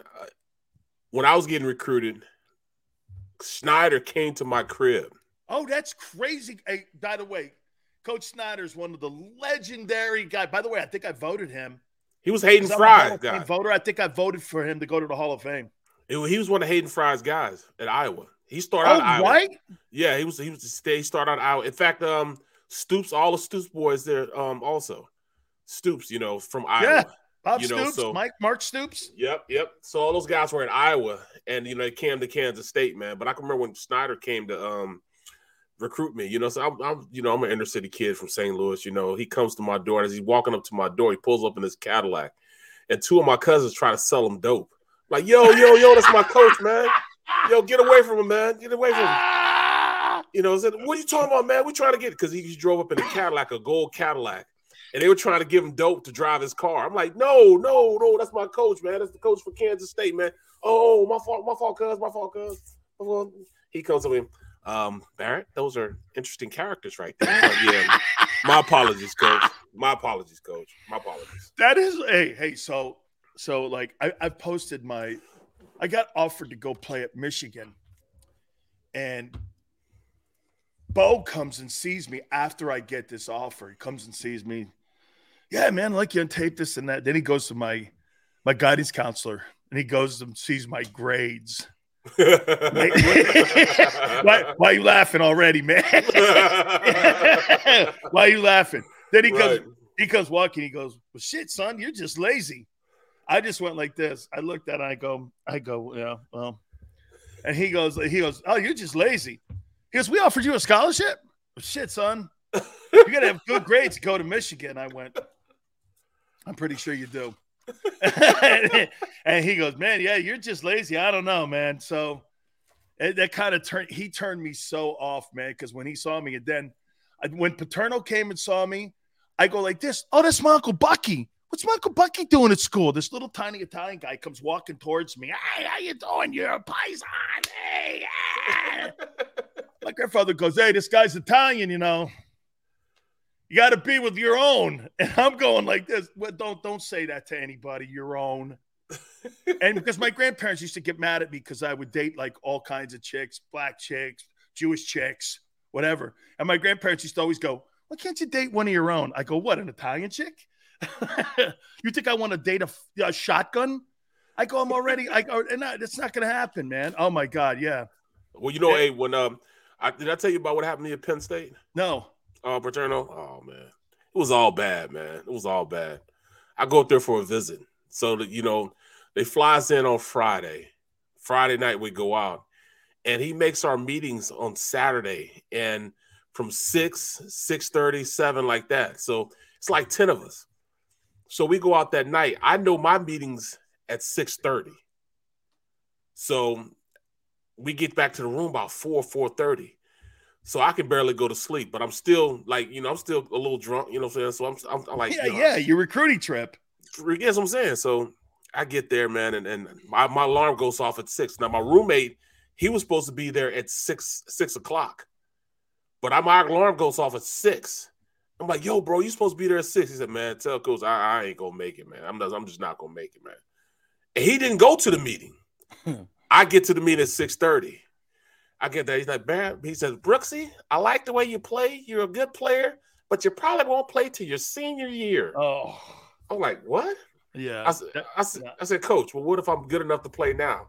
You might be, but it's just not what we do. When our offensive linemen, they don't mature good enough for me until your senior year. I'm like, well, coach, if I'm better than the guy and I'm ready to play, I can't play my sophomore year. Not likely, all right, coach, well, I'm not going to be able to come here because I feel as though if I'm good enough, I should be able to get it. Okay. Now I'm supposed to fly back on Sunday at like 8 or 9 o'clock in the morning. They flew you back that night. Bro, I was my flight was from Philadelphia. They got me from was it College Station, wherever it is? Yeah.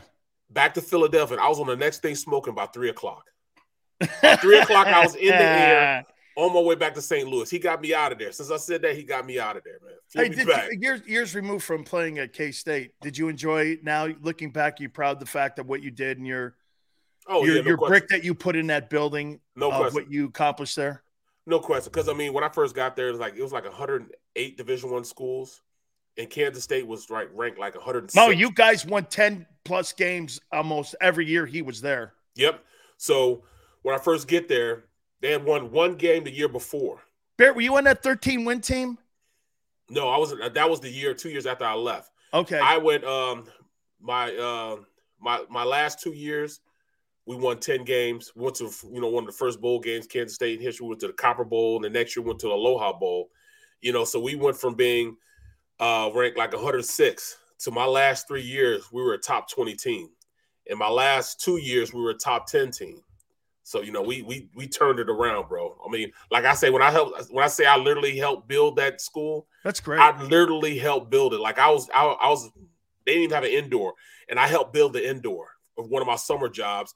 And then next year, the summer job was help building the what do you call it? The indoor facility? No, not the indoor. I did the indoor, but I'm talking about where they put all the suites and stuff at. I helped build that. Oh, okay, corporate suites. Yeah, I helped build those corporate suites, man. So I literally helped build it for one of my summer jobs. Literally. So that was part of the greatest turnaround in college football history. Well, one of my great claims of fame was that I made sure that I enhanced and threw gasoline on the outlaw image of the Hurricane program. Every freaking chance I could get, I threw fire on it, and I made sure that it was burning bright. I talked more shit than anyone you've ever seen in your life. Brian Bosworth would come in. I go, this guy couldn't make our team. He sucks. Damn. And this is before we play him. And what? I'm saying, Jimmy's like, oh, Jimmy loved it. I was just like everybody we played. I was just throwing fuel. I showed up to press conferences with Hell's Angels jackets on. And oh my God, did I bleed into every single thing. You're going to call me a gangster? Well, I'm going to play the role. And I did. And I played that thing up. Man, we really, there's no way you're getting off an airplane with submachine guns and hand grenades. And we got off the airplane when we got to a bowl game, and we're wearing camouflage uniforms. We're wearing like eye black. We have like guns we got from the Army Navy store. We're walking off in camouflage. Bro, we have actual like Army Navy grenades on us, and we're getting off an airplane, getting ready to play. People ask me, what are you doing? we're going to kill someone. That's what we're doing. And the guys, because the media, man, they can't dissect that stuff. And by the way, imagine calling convicts and Catholics today. Oh no, you going to jail, bro. Man. You can't call a 95% black school with black players on it convicts. That's what they were doing to us. So guess what I did? You want to call us that? I'm gonna play that, and I played it, man. And and so the fans, some of the Miami fans can't stand me because I brought that image to the team. So did Jerome. We all brought that crazy image, and I love the fact that they still lean on that. It's funny about our school. They don't like guys like me, the administration. They're scared of guys like me, but what they do is they sell the U as much as they possibly can. Oh, no question. Did. Yeah, y'all started that U. Yeah, right. We started all that stuff. You can't do that. All right, let's get. You played against you. So you played against Bosworth and them. Oh yeah, we get this. In a 3-year span, Oklahoma was 33-3. Well, you got it right. They lost every year to us. We went into Norman, and we beat the freaking pants off them. And their first time they had been beaten. Oh, hey, so we go in there. And I know you've been to Norman. So you go in there, and they got this little schooner thing that they go around the Yep. So I kept going. Jerome goes like this. Hey, you put that schooner through our workout one more time, we're going to flip that bitch. So they didn't hear us. And I don't think they got a good understanding of who these guys I played with. These guys sold dope at night, and some of these guys were true gangsters. I won't bring any names because I love them to death. But some of these guys, man, they're one of them guys that go dark on you. You know what I mean? I mean, some of these guys were really the dudes, man. And I'm like, no, these ain't the country club suburban kids that they have on the team now. I played with some gangster dudes. And so they brought that Sooner through there. They have all these cheerleaders on, man. We grab a hold of that son of a bee. We flip that bitch. It's up. The cheerleaders are going, ah! The things flip. We flip it upside down. And we told them, I told you, man, started almost a fight, man. We beat them 28-14, I think, something like that. We crushed them. It was the greatest performance by a defensive tackle in college I've ever seen. Jerome had 20 tackles, a fumble recovery, an interception, a blocked punt, a blocked field goal. We made a T-shirt with him with a hat with a helmet behind an OU helmet of him taking a crap in it, and we all wore it for the next year game. Dude, I looked over at him. I said, I've never seen anything like that. I've never seen anybody have 20 tackles, block punt, block field goal. He just there's a great picture of me and him there at that stadium, at Memorial Stadium, and we're just torturing Jamal Holloway. We broke Aikman's leg in that game. Dang. We broke Aikman's leg, and they put Jamal Holloway in. Well, let me tell you. So I watched film. I was watching film like of 3 years before. I was at Kansas State at the time. We were going to play Oklahoma, and at that time, we hadn't beat them in like years and years, like 5 or 6 years. So just to show us, the vendetta we have to beat these Oklahoma Sooners for. We ended up beating them though, but look, they show us this tape, and they were beating us so bad that by halftime, Jamel Holloway, and they're at Kansas State, comes out at halftime in a mink jacket with diamonds in his ears, sitting back on the sideline. They were playing it. They showed us a clip that our starting middle linebacker's name was James Inanoki. It was Jamel Holloway. He had been out the game for a little while. They had this guy named Thompson. He comes in.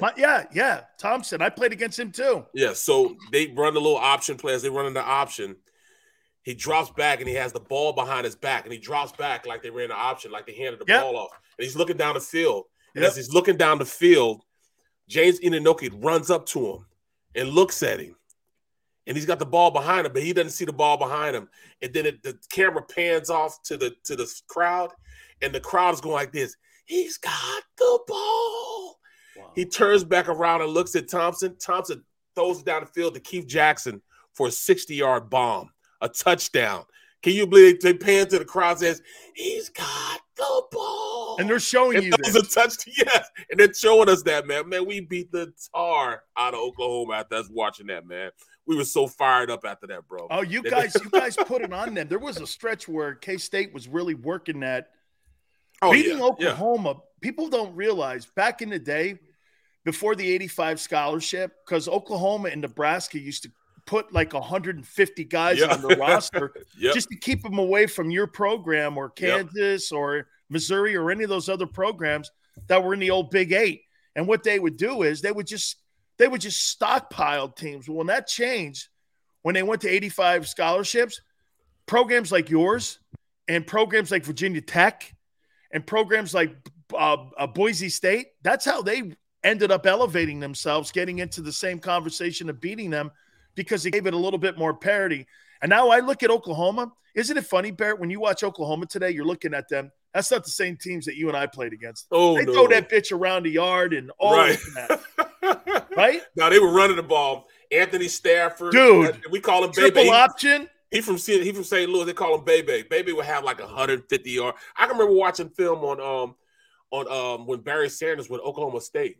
They had Thurman Thomas and Barry. You know who recruited him? Jimmy. Jimmy was at Oklahoma State before he got to Miami. Oh, get out of here. Yeah, no, Jimmy was the coach. What's that guy named? Pat Day or something like that, who was the coach at Oklahoma State before the Gundy kid. Some guy he took over for Jimmy, but Jimmy was at Oklahoma State and helped recruit those two guys to go to Oklahoma State before he took the Miami job. Yeah, he was in the old Big 8 at the time. That was crazy. Like, I watched Barry, like I said, watching tape on it, they're trying to fire us up. Watching tape on him, and they showed us tape. Barry Sanders had 320 yards. Dude, in the third quarter. Year, he had like 2,800 yards. Yeah. By the third quarter, he had 320 yards. He didn't play the fourth quarter. Come on, man. And he won the Heisman when he was in like the Japan Bowl or something. Right. He wasn't even at the event or something. Okay, Barrett, why do I feel that the Eagles are still going to draft a quarterback? Oh, my goodness. Well, there you go, man. Am I wrong? No, because how about this? It may not be a first rounder. Say one of these guys falls into the second round. I don't think the kid Willis is going to fall because there's just too much love for him. And you know what happens. Everyone's looking at comparing him to Trey Lance. Let's just hypothetically say one of these guys goes in to like the second round. And there's a quarterback in there, and he's in round 2. Or he's in round 3.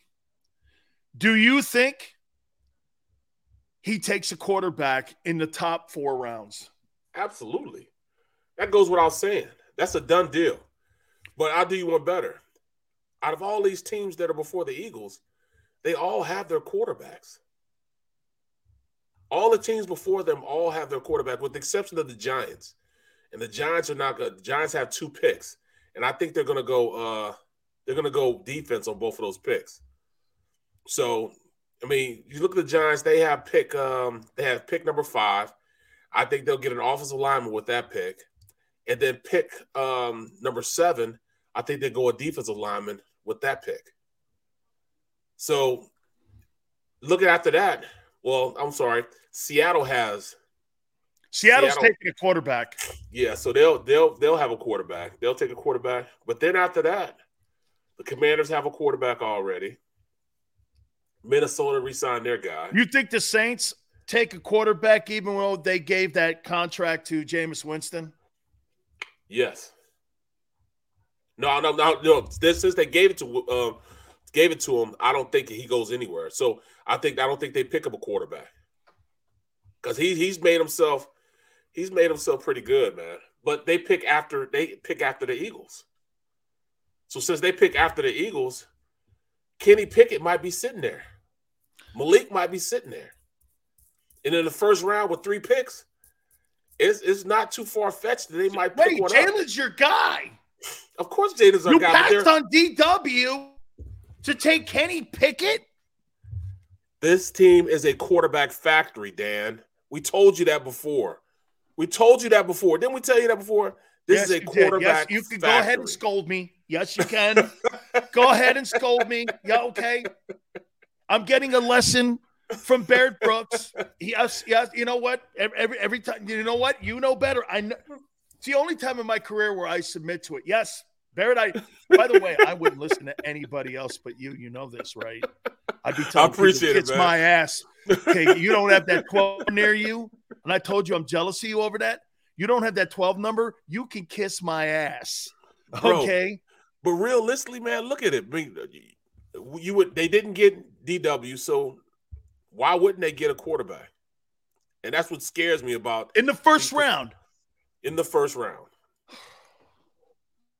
And they said this is not me saying that they're a quarterback. Ford, Barrett, watch this. You got Jalen on a $1.2 million deal.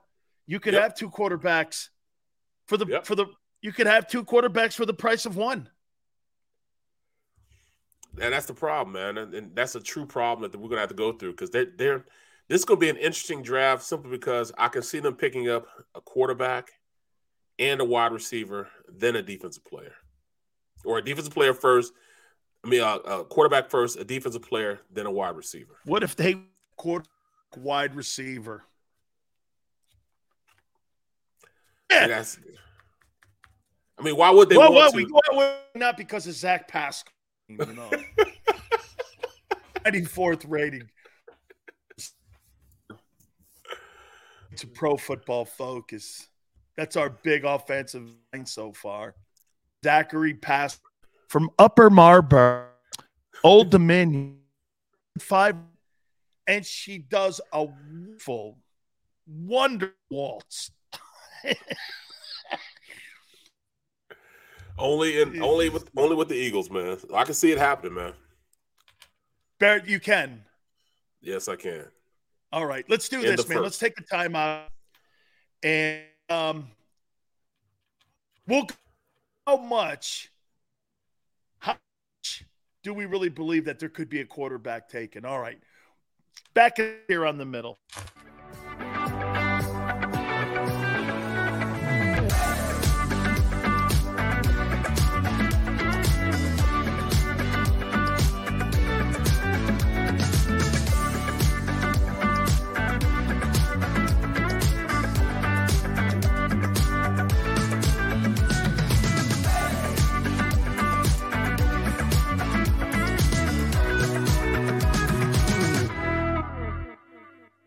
At Stateside Vodka, every new customer gets the world's best rocks glass.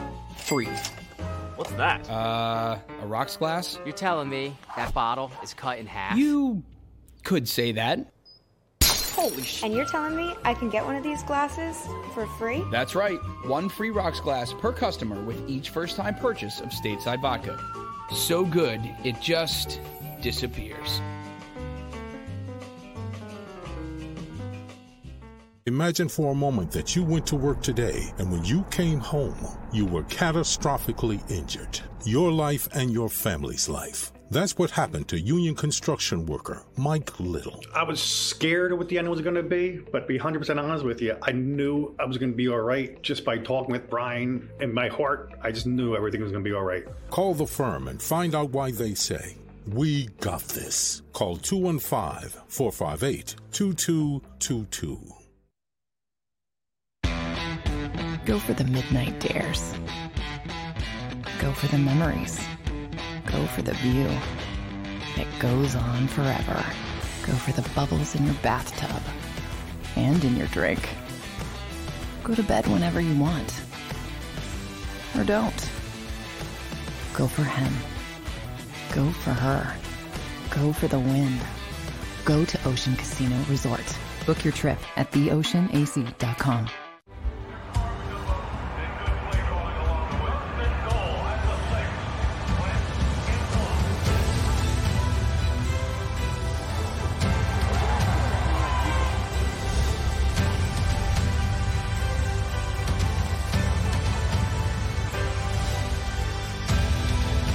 Field of life, First Trust Bank is there for you. Champions on 3. 1, 2, 3. Because Philadelphia dreams deserve a Philadelphia bank.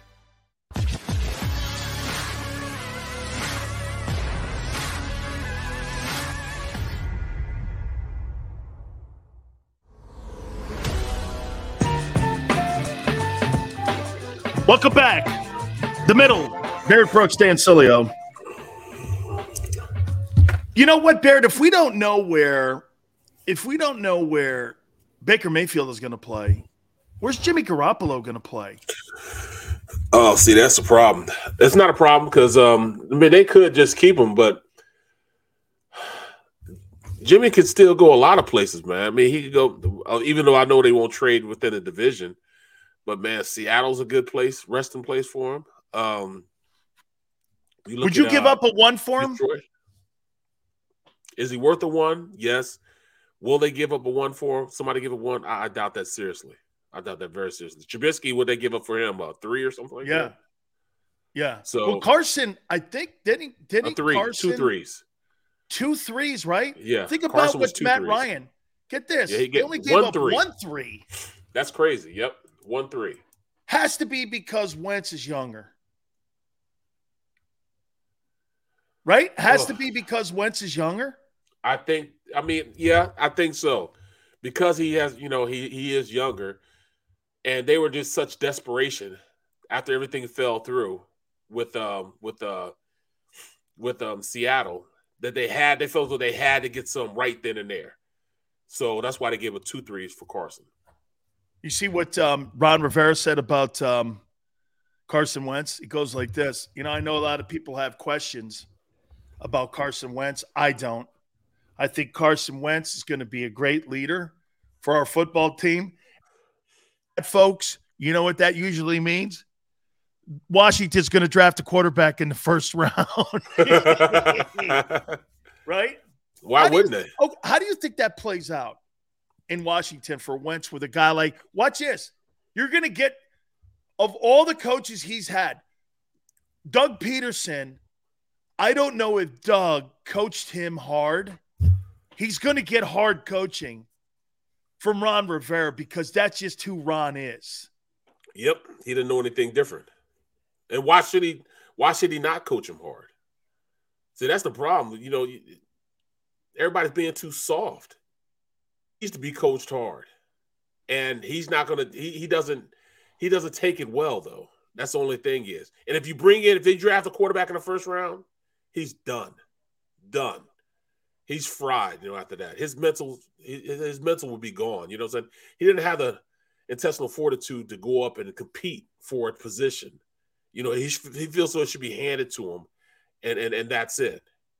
If he loses that competition, he's done. He'll be done. He'll be no more good for the rest of his NFL career.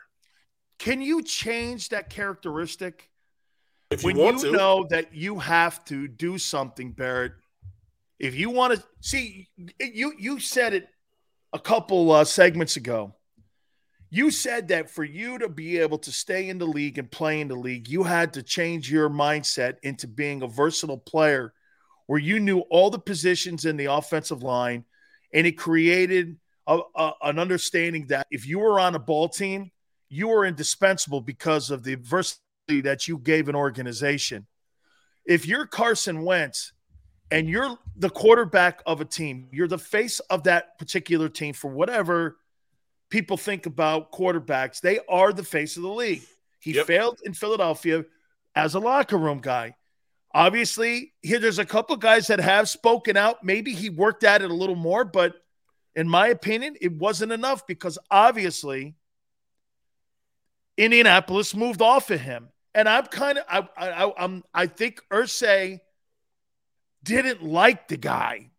That's because, look, the numbers, they had a winning season and a very packed AFC.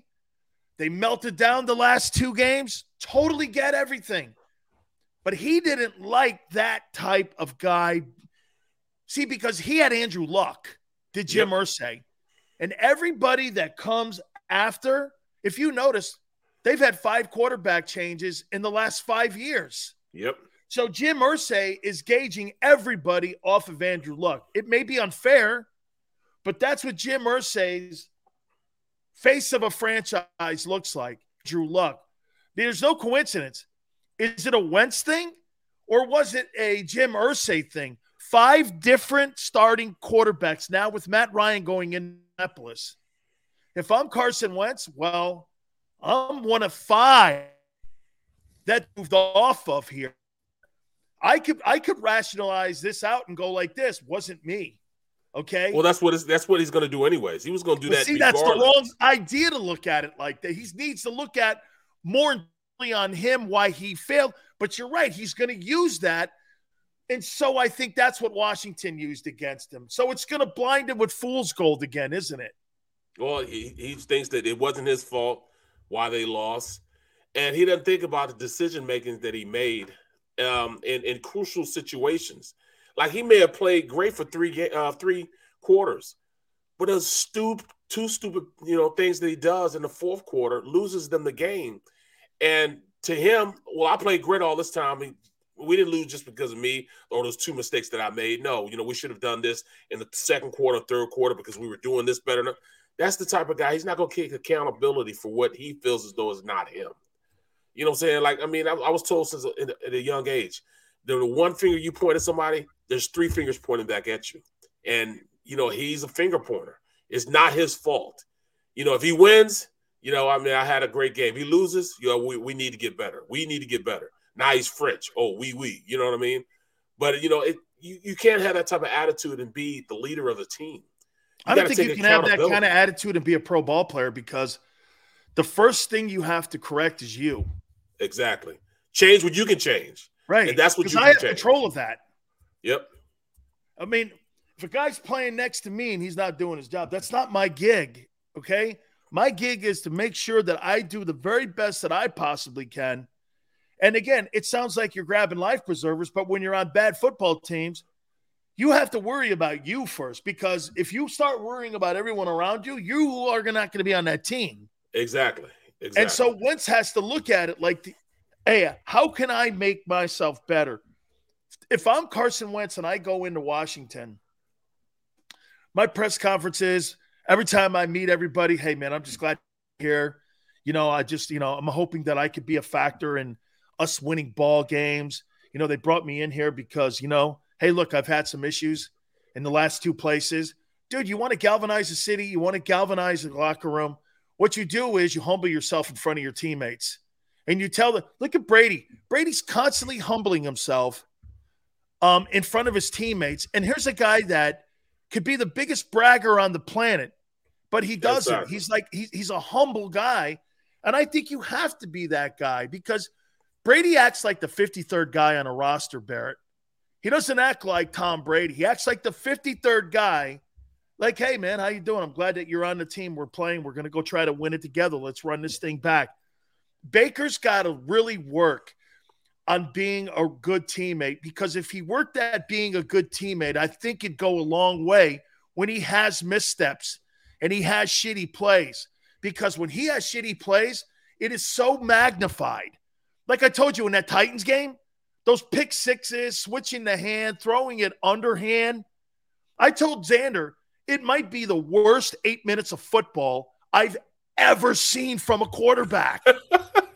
And then he plays against Brady and the Patriots, and he's going back and forth with Brady. That was a great football game he played against the Buccaneers. That was a great game, and he played great in that ball game. And you watch that, and you're like, well, how can he have these gigantic swings like that? And I think that's the inconsistency that aggravated Irsay and everyone else in the locker room. And remember, too, do you agree with that? If you start to build a reputation up, you talk about it all the time. They started looking at you as the sixth man. Once that league identifies you as a guy who has a problem with teammates in the locker room, it's hard to shake that, isn't it? Yeah, because you get prejudged, and it shouldn't be that way, but you get prejudged. You are, and as someone that's human, you tend to go back to what you feel most comfortable with, anyways. If that's who you are, then that's who you are. And you may have the wool pull over everybody's eyes for a little bit while you're there. Hey, I'm just glad to be here. I want to come in and do what I can to be the best player I could be, make my teammates around me better. I'm like, there's only so much you can get away with as far as saying that stuff. And then it becomes just talk after that. There's no way that you can say that that you go forward and it's everybody else's fault and not your fault. Stop it. Let me throw this at you here. Well, go ahead, finish, man, please. Because, I according to everybody, I interrupt you anyway, so I apologize. No, go ahead, man. All right. What will the link be like? Opening night, Washington, Wentz returns home versus Jalen. He's not – this crowd is going to boo. I mean, nothing he's going to do is right. I mean, they're going to celebrate him being wrong every opportunity that they can. They're going to boo him. They want to boo him out of the place. But it won't affect him like it's going to affect Ben Simmons when he does come back and play. Those are two different guys. You know what I'm saying? So when Ben comes back and he's playing, it's going to be a totally different outcome. He might crumble under, the boos and all that stuff. I can't think of another athlete going back home that has been more of a polarizing person. And I'm trying to think, when Jordan went back to Jordan's never going to get booed in Chicago. I mean, no. I mean, I'm trying to think of an athlete.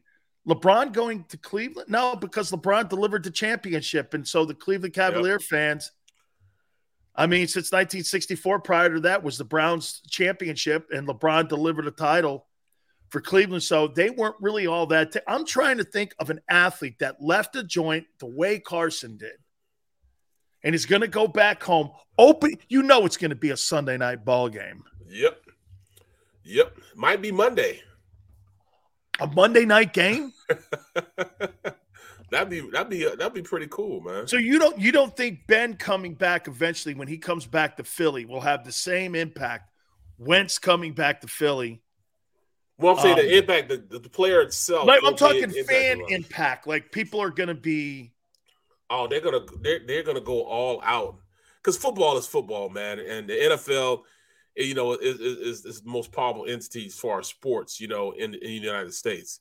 So it'll be a greater impact because you just have more people. You got 77,000 people booing you. No. You have 77,000 Philadelphia sports fans. Right.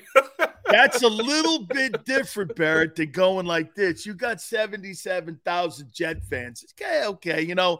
The most popular guy in New York Jet history is Fireman Ed. Okay. I mean, Ed's not really working for me. Fireman Ed and then Namath. Right. Dude, when Fireman Ed is your number one draw for the Jets, you got a problem when your mascot is more famous than any other guy you've ever had on your team. Joe Namath and Fireman Ed. Bro, come on, man. But can you imagine that? Can you imagine 77,000? I mean, he's going to feel the energy. You're going to feel the heaviness of that. You're going to feel the energy, man. He's going to feel it, man. But I don't think it'll affect him. He'll probably play, he'll try to play the best he can be, and he'll be trying to make plays and force plays, try to keep it going. It'll be like a Super Bowl for him. Yep. He'll fall apart. But Ben might go into his shell. You know what I'm saying? He might, pick up the ball and go back into the locker room, the first time he has to play. Oh, God, Benji. Man, hey, Benji hasn't played yet? Yeah, I know. I mean, that's, I don't get serious. That. Well, you know what it is? That's serious. That's the seriousness of his mental state. He's messed up for real, bro. You know what I'm saying? I thought it was just playing. No, he's messed up for real, bro. He's got some mental issues. But I can't make fun of that. Hurdles. I can't. No, I can't make fun. I'm not going to make fun of that. Then he's serious. That's a serious mental illness that he had. Because you know what? If you're missing ball games now, right. It's the whole climatic. Him coming back. And all that. It reached a high, but it wasn't as bad as he thought. And you would think after that he would be okay, but he's still not playing. And they're talking about he won't be till the end of this month. So that's like 2 more weeks from now. I mean, a week and a half from now. He's got some hurdles he's got to get over, man. He got some therapy sessions that he has to go through to get back on track. So, I mean, I can't be mad at him now, man, because he really does have some mental capabilities that are being blocked or they just came up and he just can't get rid of them. Those are serious demons he's dealing with, bro. Serious demons. So people are upset with me because I ripped the shitty Jets. Hey, let me hook you up on something, okay, about the Jets. I'll hook you up on the Mets. You know who Met fans are? Here, I'll show you who a Met fan is. Pretend this is a Met hat, okay? Mets will do this. They'll turn their hat inside out, okay, and pretend in the fall to be Yankee fans, okay? they're Met fans will be like from April, probably May, when they're usually out of it, okay? From April to May, they'll usually be out of it. And watch this, Barrett. Here, I'll show you how to root for the Mets. You ever want to be a Met fan? Watch this. 69, yeah, baby. 73, yeah, baby.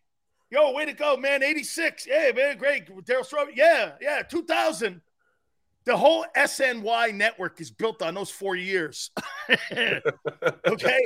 All 4 years. 69, baby. It's funny, the Jets and the Mets are in the same boat, man. We landed a guy on the moon when both teams were relevant. Well, just keep it score here, man. I mean, Neil Armstrong went like this.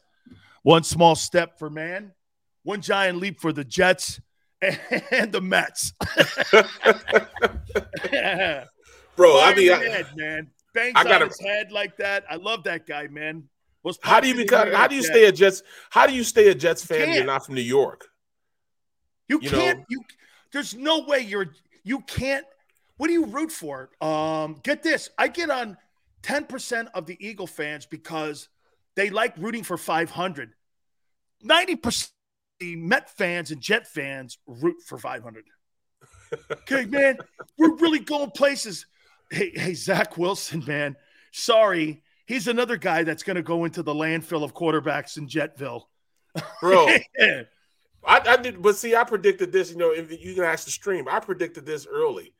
During the whole quarterback process, and they're going through all that Fields and him and Lawrence and those, I kept telling people, this dude is not a top quarterback in the league. I mean, he's not a gimmick guy, but he's not a top tier quarterback. He's just Zach not. Wilson? Yeah. So I was like, you look at him, I think that Justin Fields Hurts. kid's a bum too. Well, it is what it is. I didn't think that was a great quarterback class, with the exception of Lawrence. And people got on me about that because, the Jets are moving up. Even the Eagles try to move up to get Wilson. For what? He's not worth that. Dude, you see how small he is? Right. You see how tiny, dude? This guy's a tiny dude. I mean, if we're talking, here's another guy that has to stand on a Tokyo phone book to look over his O-line. But he has to move out of the pocket to even throw the ball. Yeah. He's better on the move, and you cannot have him moving like that because guys in the NFL are too fast on the defensive side of the ball to have you moving out the pocket like that all the time. The only way not going to have some success. The only thing that I give Justin Fields is because it was the worst O-line in the NFL. Right. So I'm going to give him a chance. I'd like to see him, with better personnel around him. I mean, they take Allen Robinson away from him. I mean, where are you going? I mean, obviously, I think the Bears don't have another first rounder this year. I don't think Chicago has a first rounder. I mean, they need to get offensive line help. They need to improve that O-line as much as they possibly can. If you draft a quarterback, you got a quarterback you draft in the first round, and you got a $5 O-line.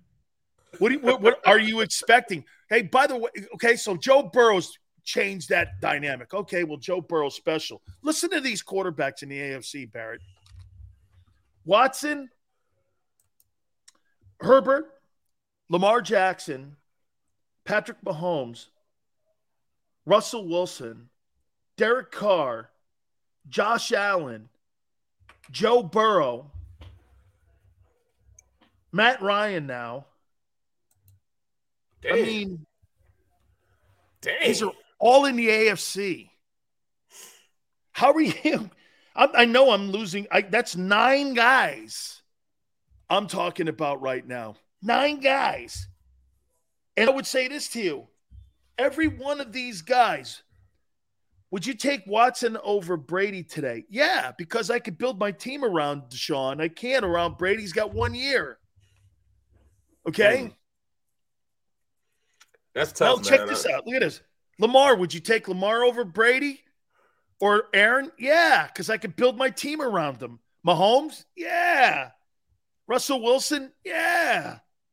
Derek Carr? Derek Carr just got Devontae Adams. Whoa. Josh Allen. Matt Ryan. Joe Burrow. Bro, how are you? I mean, the AFC over the next 5 years is going to be winning the AFC West may be actually harder than winning the Super Bowl. You're right. You're probably playing it what's supposed to be equivalent to a Super Bowl, considering the fact that all those quarterbacks you see. Man, that's crazy how things have shifted in just one offseason. In one offseason, that has shifted. Oh, there still might be, Garoppolo might go to an NFC team. So it's I can't see them sending him to an NFC team. So if anything, he would go to an AFC team. Now, what's AFC team looking for a quarterback right now? The Texans. Oh, they like this David Mills guy. Yeah, they like Mills though, but yeah, I can see that. Okay, I bet you Tennessee drafts a quarterback. I would think so. Tannehill. Tannehill. You know what? Well, if you're going to upgrade from Mayfield in Cleveland with Watson, I'm going to upgrade as much as I possibly can with Ryan Tannehill too, because you imagine if Derrick Henry had a decent quarterback in there to move the sticks. You got Brown and you had Julio, and you Right. couldn't get those two guys the ball. That's on Ryan Tannehill, man. You got to also look at Miami. Miami might be looking for another quarterback. Would you take Tua over Mayfield? That's tough. I would take Tua over Mayfield only because Mayfield doesn't make as many mistakes as far as judgment on making plays. He lives to fight another day. Baker, he does stupid stuff like Carson. He'll throw the ball into coverage like Carson. So, if you want to have somebody out there run the offense and be consistent and not hurt you, Tua would definitely be better than Mayfield. Now, but same thing can make you laugh, make you cry. Baker, he makes a lot of stupid mistakes, but sometimes he makes some throws or makes some plays that just make him look like he's one of the greatest that ever did it.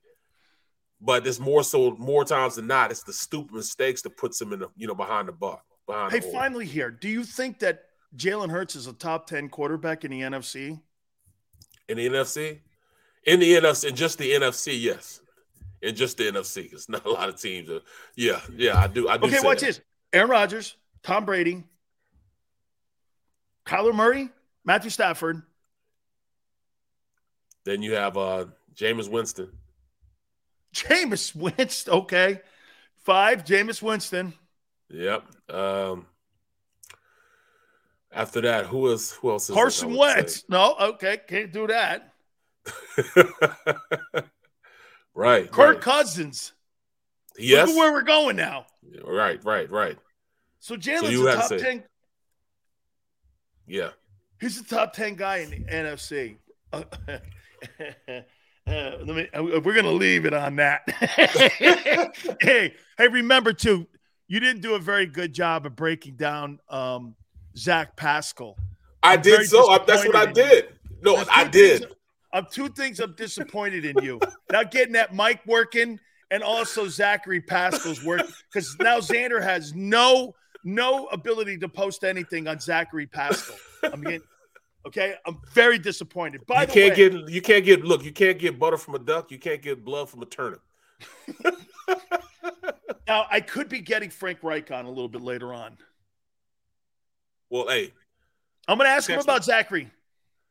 Text me when you do. I will. And if he comes on, you come on. All right, definitely. All right. Hey, Barrett, till tomorrow. That's Barrett Brooks, Big Sills. Don't forget the afternoon show, 4 to 6. We're hoping to get Frank Reich on, so that could be a possibility at 5:30 Eastern time. Till tomorrow, Barrett and I will see you on the flip side.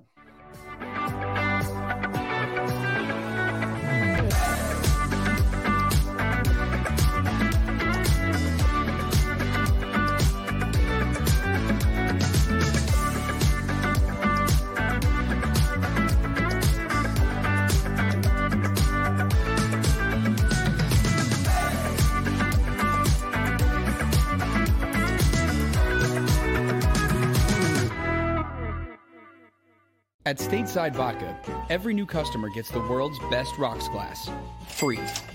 What's that? A rocks glass? You're telling me that bottle is cut in half? You could say that. Holy shit. And you're telling me I can get one of these glasses for free? That's right. 1 free rocks glass per customer with each first-time purchase of Stateside Vodka. So good, it just disappears.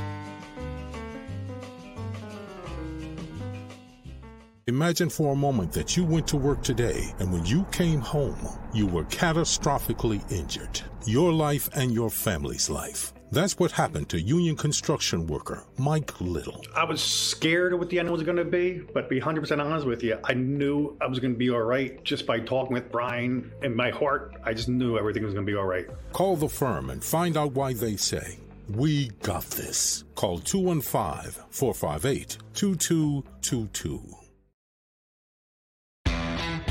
Go for the midnight dares. Go for the memories. Go for the view that goes on forever. Go for the bubbles in your bathtub and in your drink. Go to bed whenever you want. Or don't. Go for him. Go for her. Go for the win. go to Ocean Casino Resort. Book your trip at theoceanac.com.